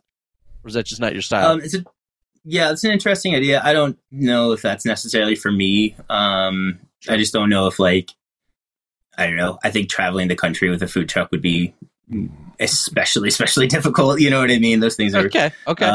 A little lunky at times. So I don't know that, like I said, like I'm kind of out of restaurants at this point. Like, I like cooking and that, and unless I'm forced to go back, I'm not at this point. So yeah. Okay. Fair enough. Is there anywhere you want to go play? Let's say international, or presumably anywhere that you are looking forward to mixing some of that, that excitement of food and playing and the experience, the culture. Is there anywhere that jumps out at you when you think about where disc golf is now taking us all? Well, my wife is Croatian, and her and her family have been to Croatia like a bunch of times, and her dad like knows like where their roots are in Croatia. So I think that would be like a fun like trip with them, at least, to kind of jump into like where they're from a little bit, but then also kind of show them like a little bit of like my world and kind of like, one of the bigger events of our side. So yeah, I would say Croatia. All right. Well, believe it or not, I have a recommendation for you.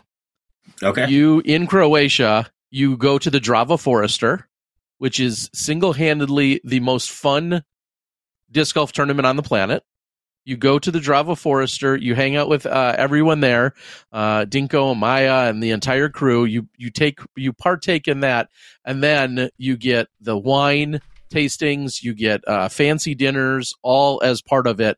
Plus, it's this incredible party for 4 or 5 days. Like, easily one of the greatest experiences of my life is Croatia for 4 or 5 nights. So I'll see you at the Drama Forester. I mean, you just pretty much see it. That sounds great. Yeah. We'll figure it out. Let's do it. Yeah. Awesome. Seriously, that sounds like a perfect tie for you in order to get there. So I love it. Yeah. All right, Kirby, is there anything else you want to share with us before we let you go? We got a big shout out to. Do you know Lauren Hagen by chance? No. Huge. Yes. Yeah. Well, Lauren, huge super chat. So, Lauren, huge thank you to you. We got to call that out. Thank you, Lauren. Very significant. So we very much appreciate that, Lauren. So thank you. Anything else you want to share with us and the rest of the Smashies, though, before we let you go here tonight? No, I just really want to thank you guys for letting me on here. I messaged you for a couple of days and looked at my business partner. I was just like, honestly, man, if I hear back from them at all, it'll be incredible. And when you shot me a message last night and said, let's do it, I woke my wife up. I was like, honey, I can't believe this, So, just, thank you guys, especially for giving me this opportunity and, letting me get on here. I really want to thank my wife, Ellie, for letting me, disc golf and, kind of just supporting me and being my best friend and all that. Thank you to Loft for the last couple of years of, sponsoring me and, kind of being there. Thank you to Discmania and specifically Avery Jenkins for next year and, kind of setting up that. And thank you to my business partner, Brian, for also just like encouraging me and kind of setting me up for this. So, yeah. Well, heck yeah. Well, it's not too often we have someone that we haven't talked to or met before hop on and have such incredible news and such a good, inspiring story. And we wish you nothing but success here in 2024 for both your play, your sponsorship, as well as, of course, your business and the store, along with everything you're doing in terms of teaching and just spreading the love and the joy of disc golf. So it was honestly, it was a pleasure to meet you, and I'm so glad you reached out, and we're looking forward to some big things, and we'll keep our eyes on you for 2024. Hopefully we're talking to you more or talking to you again later in the year or something, getting an update. For sure. Yeah, anytime you guys want me back, just let me know. I'd love to do it. So all right, man. Thank you guys so much. Yeah, I appreciate it. All right, everyone. That's Kirby. Have a good night. Congratulations. Thanks, you too. Bye. See ya. So when you see Kirby's name on, some of the Pacific Northwest leaderboards, you'll know where you saw him first. You'll know where he made his announcement here that he's now part of the Discmania team. I'm really excited for him. And again, I said it before when he was on. When someone comes on and you see suddenly a large surge in the chat, just praising someone like that, it's a good sign to me. And I think it's a good, absolutely. I think it's a really good move from Discmania. We've talked about over the last few weeks whether or not there is room for what we're calling kind of the middle pros right now, the regional pros, the people that aren't 1020, 1030, those 1,000 rated people that in your area are highly influential. And it sounds like Kirby fits that bill. So I'm excited that Discmania is behind that. Yeah, taking a chance, and it doesn't seem like it's much of a roll of the dice. Clearly, it sounds like he's already kind of a proven entity there. So, again, congratulations, Kirby, and awesome that he thought of the idea to come give us the Smashbox exclusive to tell us where he's going, and that Discmania very fortunate to be able to team up with him and bring him onto the team. So, congrats. All right, with that, I was going to say, while we're talking about sponsorships, let's go through the last week and see what has come up since our last conversation. I think the last thing we really kind of talked about last week was Emily Beach staying with Innova. Since then, we've seen a few other names announced. Chandler Fry joining. I believe he's doing the Thought Space and Team Infinite combo. Yep. So Chandler Fry signs with them. We see let's see here. I had a list here. Was that McMahon left? Yeah. Oh, yeah. Braden. Was it Braden Sides who joined Team Castaplast? I think that just came about today. In fact, if I recall. No, that was announced on the 4th. I saw it today. Yeah. Okay. It was announced on the 4th. We see that. Let's see here. Ezra Robinson joins with Flight Factory. He's staying, as far as I know, he's staying with Prodigy, but also Flight Factory discs. So that's great.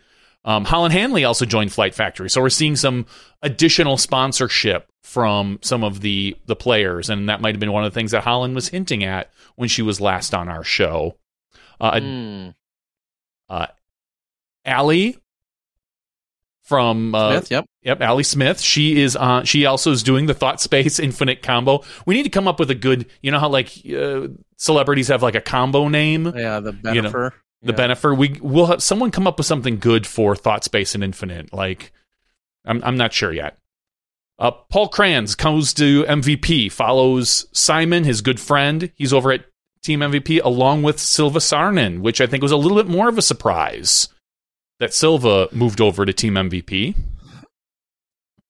We mentioned tonight that Erica Stinchcomb signed with Trash Panda, which is phenomenal. Mm-hmm. Stacey Ronsley also signing with Flight Factory.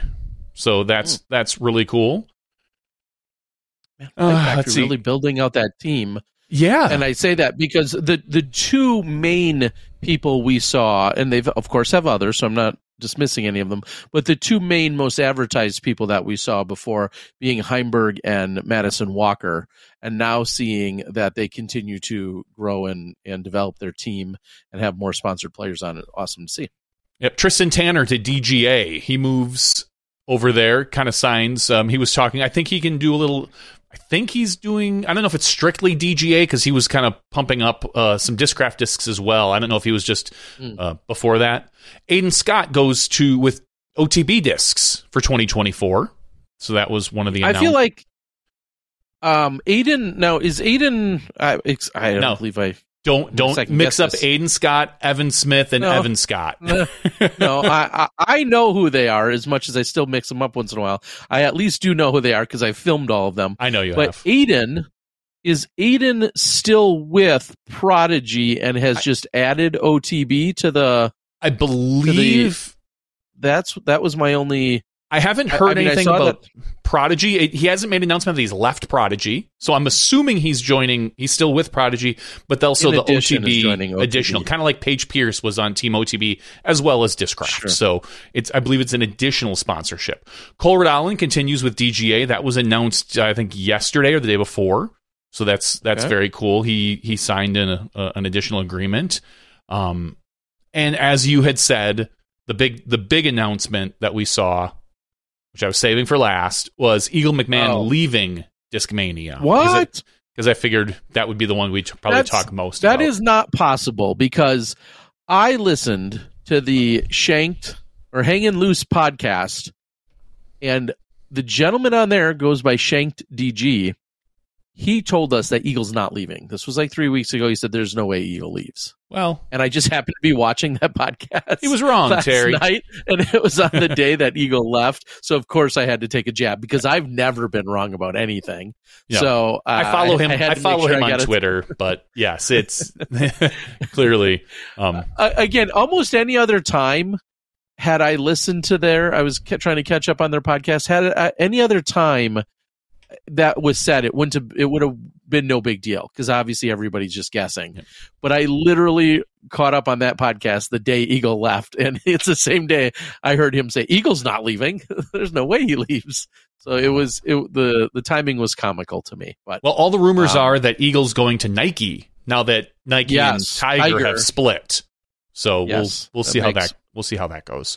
And then the announcement today was Hannah Wynn joining Team Discraft on the tour team. No announcement about Chris Clemens yet, but Hannah has a video out there talking about her and Dark Ace as well, which I believe I don't know if she's part owner or she's just a big one of their sponsors. She's just sponsored by them. Just a sponsor. And for those of you that don't know, Dark Ace is very much in the same vein of music, and specifically more metal, darker music, and that's right up with Hannah Wynn's style, as well as Bob Giulio. So my little conspiracy theory that Bob just wanted friends to go to metal concerts with, he's just buying friends, and and he'll have that. So Hannah Wynn joins Team Discraft on their tour team.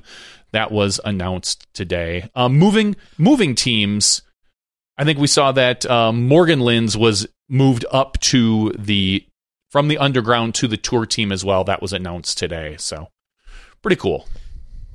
Yeah. Congratulations to all of those promotions for those that got them. I'll be the first to admit, I guess I was doing random things today. The Hannah Wynn news had slipped past me, so this was actually shocking news to me, Terry, to see that. So yeah, congrats to Hannah. So and Chris Clemens made a very funny post after the announcement underneath of that, more or less just saying, "Oh, so that's where you took the van." Yeah, and with a little smiley face, because hinting that maybe he isn't going to Discraft, but I have a feeling that he is either going to Discraft or DGA. That's my guess for Chris Clemens. I think that they'll probably stick within the same family of discs, but I don't know. Maybe not. Maybe truly they were there because, I mean, the van was spotted and it was for Hannah. And that was the big announcement. Maybe Chris has something completely different lined up. Yeah, I'll be. I guess all we can do is wait and see. And Chris, if you want to be here and have some conversations with us, of course we would take you. We'd love to talk to you. I will jump on it and talk about next week. We're going to have, I believe, two probably more in-depth sponsorship conversations. I don't know if one's being spoiled. I'm going to say it. We're going to talk to Eagle McMahon, first of all. He's obviously announced. He is planning to announce next week. What? Eagle McMahon is announcing next week. That's what he had told me, is that he'll be announcing next week. He's going to be on our show, and we'll be able to talk to him next week. Also, I don't know if he's told the rest of the world, but I believe there's going to be an announcement by one Dutch Napier, Batman. Of course, longtime Smashy. We've had some communication. He recently had parted ways with Prodigy, and I believe he's going to be all set up and ready to go and have a conversation about what his plan is here for this year. So next week, believe it or not, we're a whole week scheduled out, which is very rare for us. But next week, ahead of time, I can tell you we're going to have Eagle McMahon along with Dutch, a.k.a. Batman. So that's pretty fair. Cool. Eagle is not going to announce his sponsor on Smashbox, although that would be great, but he will talk about it. Oh, we could have left him hanging. Now, I believe per Eagle and I having a conversation via text yesterday, I think he's going to actually be making his announcement come Monday. So we will not be breaking the news. It will not be an exclusive at that point, but we're still excited. We're always happy to have Eagle on. It's always awesome to talk with him and just get he's a very intelligent kid, and to get his perspective on things. And I can say he's a kid because he's very young. He's almost it's just a little more than half my age. So I was going to say he could be your kid. He could be my kid. Thankfully, he's not with how well he throws. I don't think he has any of your genes, but he could logistically be your kid at the age of 25, and you being much older. You can say it, Terry. I'm 45. 45. I was like a record, a record, right? Anyway, all right. Is there any other major news we want to knock out now? Do we want to close down, start an after show? What are you thinking here? Well, we had a couple of great interviews, but we did have some awesome interviews. It's really nice to be able to interview, especially. I mean, I love having Jesse on, and it's great having Kirby, someone who isn't necessarily known throughout the nation, to get them on. The only other news I'll quickly rattle off: the 2023 PDGA Player Awards were announced. So these are not the DGPT Awards. Remember, those were announced earlier. No. These are the PDGA, not the Smashy Awards. No, not the Smashy Awards. So the announcements were last week that Calvin Heiberg took the MPO Player of the Year. A lot of consistency, I know. Okay. The PDGA Rookie of the Year on the MPO side was Paul Kranz, who we just spoke with. On the FPO side, it was Morgan Linz, who we just mentioned. The FPO Player of the Year was Kristen Tartar. I don't remember voting for her, but okay. I don't think you get a chance to vote in this one, Terry. I know, I'm kidding. So I'm really upset that nobody voted for Kristen in this. Not a single person. No, that is insulting if you think about it. Super insulting that nobody voted for Kristen Tartar here. And I think those were the announcements. Those were the winners of the PDGA Players of the Year and Rookies of the Year. Now remember, this is calculated different than the DGPT ones. The DGPT ones only take into account, I think, DGPT events and majors. The PDGA ones also include a small subsection of A tiers. They include Elite Series events. They include majors. And there's something else. And there's also no voting.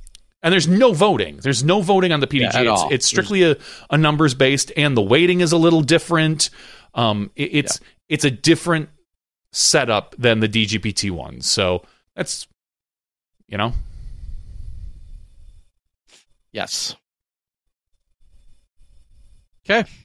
All right. I don't know if there's anything else that we have that's pressing that can't be covered in the after show. See a lot of our regulars out there. Thanks so much for joining us, you guys. Keith and Tim. Another Tim, Ray, Pin High. Lots of our regulars. Dutch is here.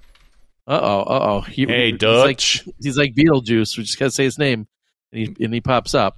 But yes, excited to have him talk to us next week about what he's got going on. All right, well, I say we close it out for the regular show. And if there's anything we forgot, well, then it gets talked about in the after show. And we can go from there. I'm going to apply some chapstick. So with that being said, big shout out to Kirby. Congratulations to him. Congratulations to Discmania for what appears to be a stellar pickup. Avery Jenkins out there doing the recruiting as a team manager and holding things down. So congrats to them, and that hopefully will be a beautiful partnership. And then, of course, thank you to Jesse over at Trash Panda. Again, we could probably ask him 3,000 more questions that intrigue us. So we'll certainly have to keep our eye on him and what they have going on as well, and we'll get more updates from him as the year goes on. With that, that's been podcast 488. Second episode of 2024. Thank you guys so much for joining. Again, I'm going to say again, thank you to Lauren with the significant super chat. I know there was another one in there somewhere, so thank you. We appreciate you guys for joining. We're going to take a very, very quick break, and then in the after show, we'll have a giveaway and come up with some other fun stuff to talk about. For Johnny V, I'm the Disc Golf Guy. That's 488. We'll see you in the after show. You can step inside the Smashbox.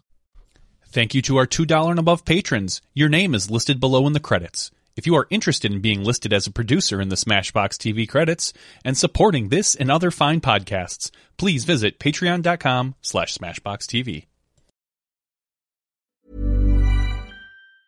Mom deserves the best, and there's no better place to shop for Mother's Day than Whole Foods Market. They're your destination for unbeatable savings, from premium gifts to show-stopping flowers and irresistible desserts. Start by saving 33% with Prime on all body care and candles. Then get a 15-stem bunch of tulips for just $9.99 each with Prime. Round out Mom's menu with festive rosé, irresistible berry chantilly cake, and more special treats. Come celebrate Mother's Day at Whole Foods Market.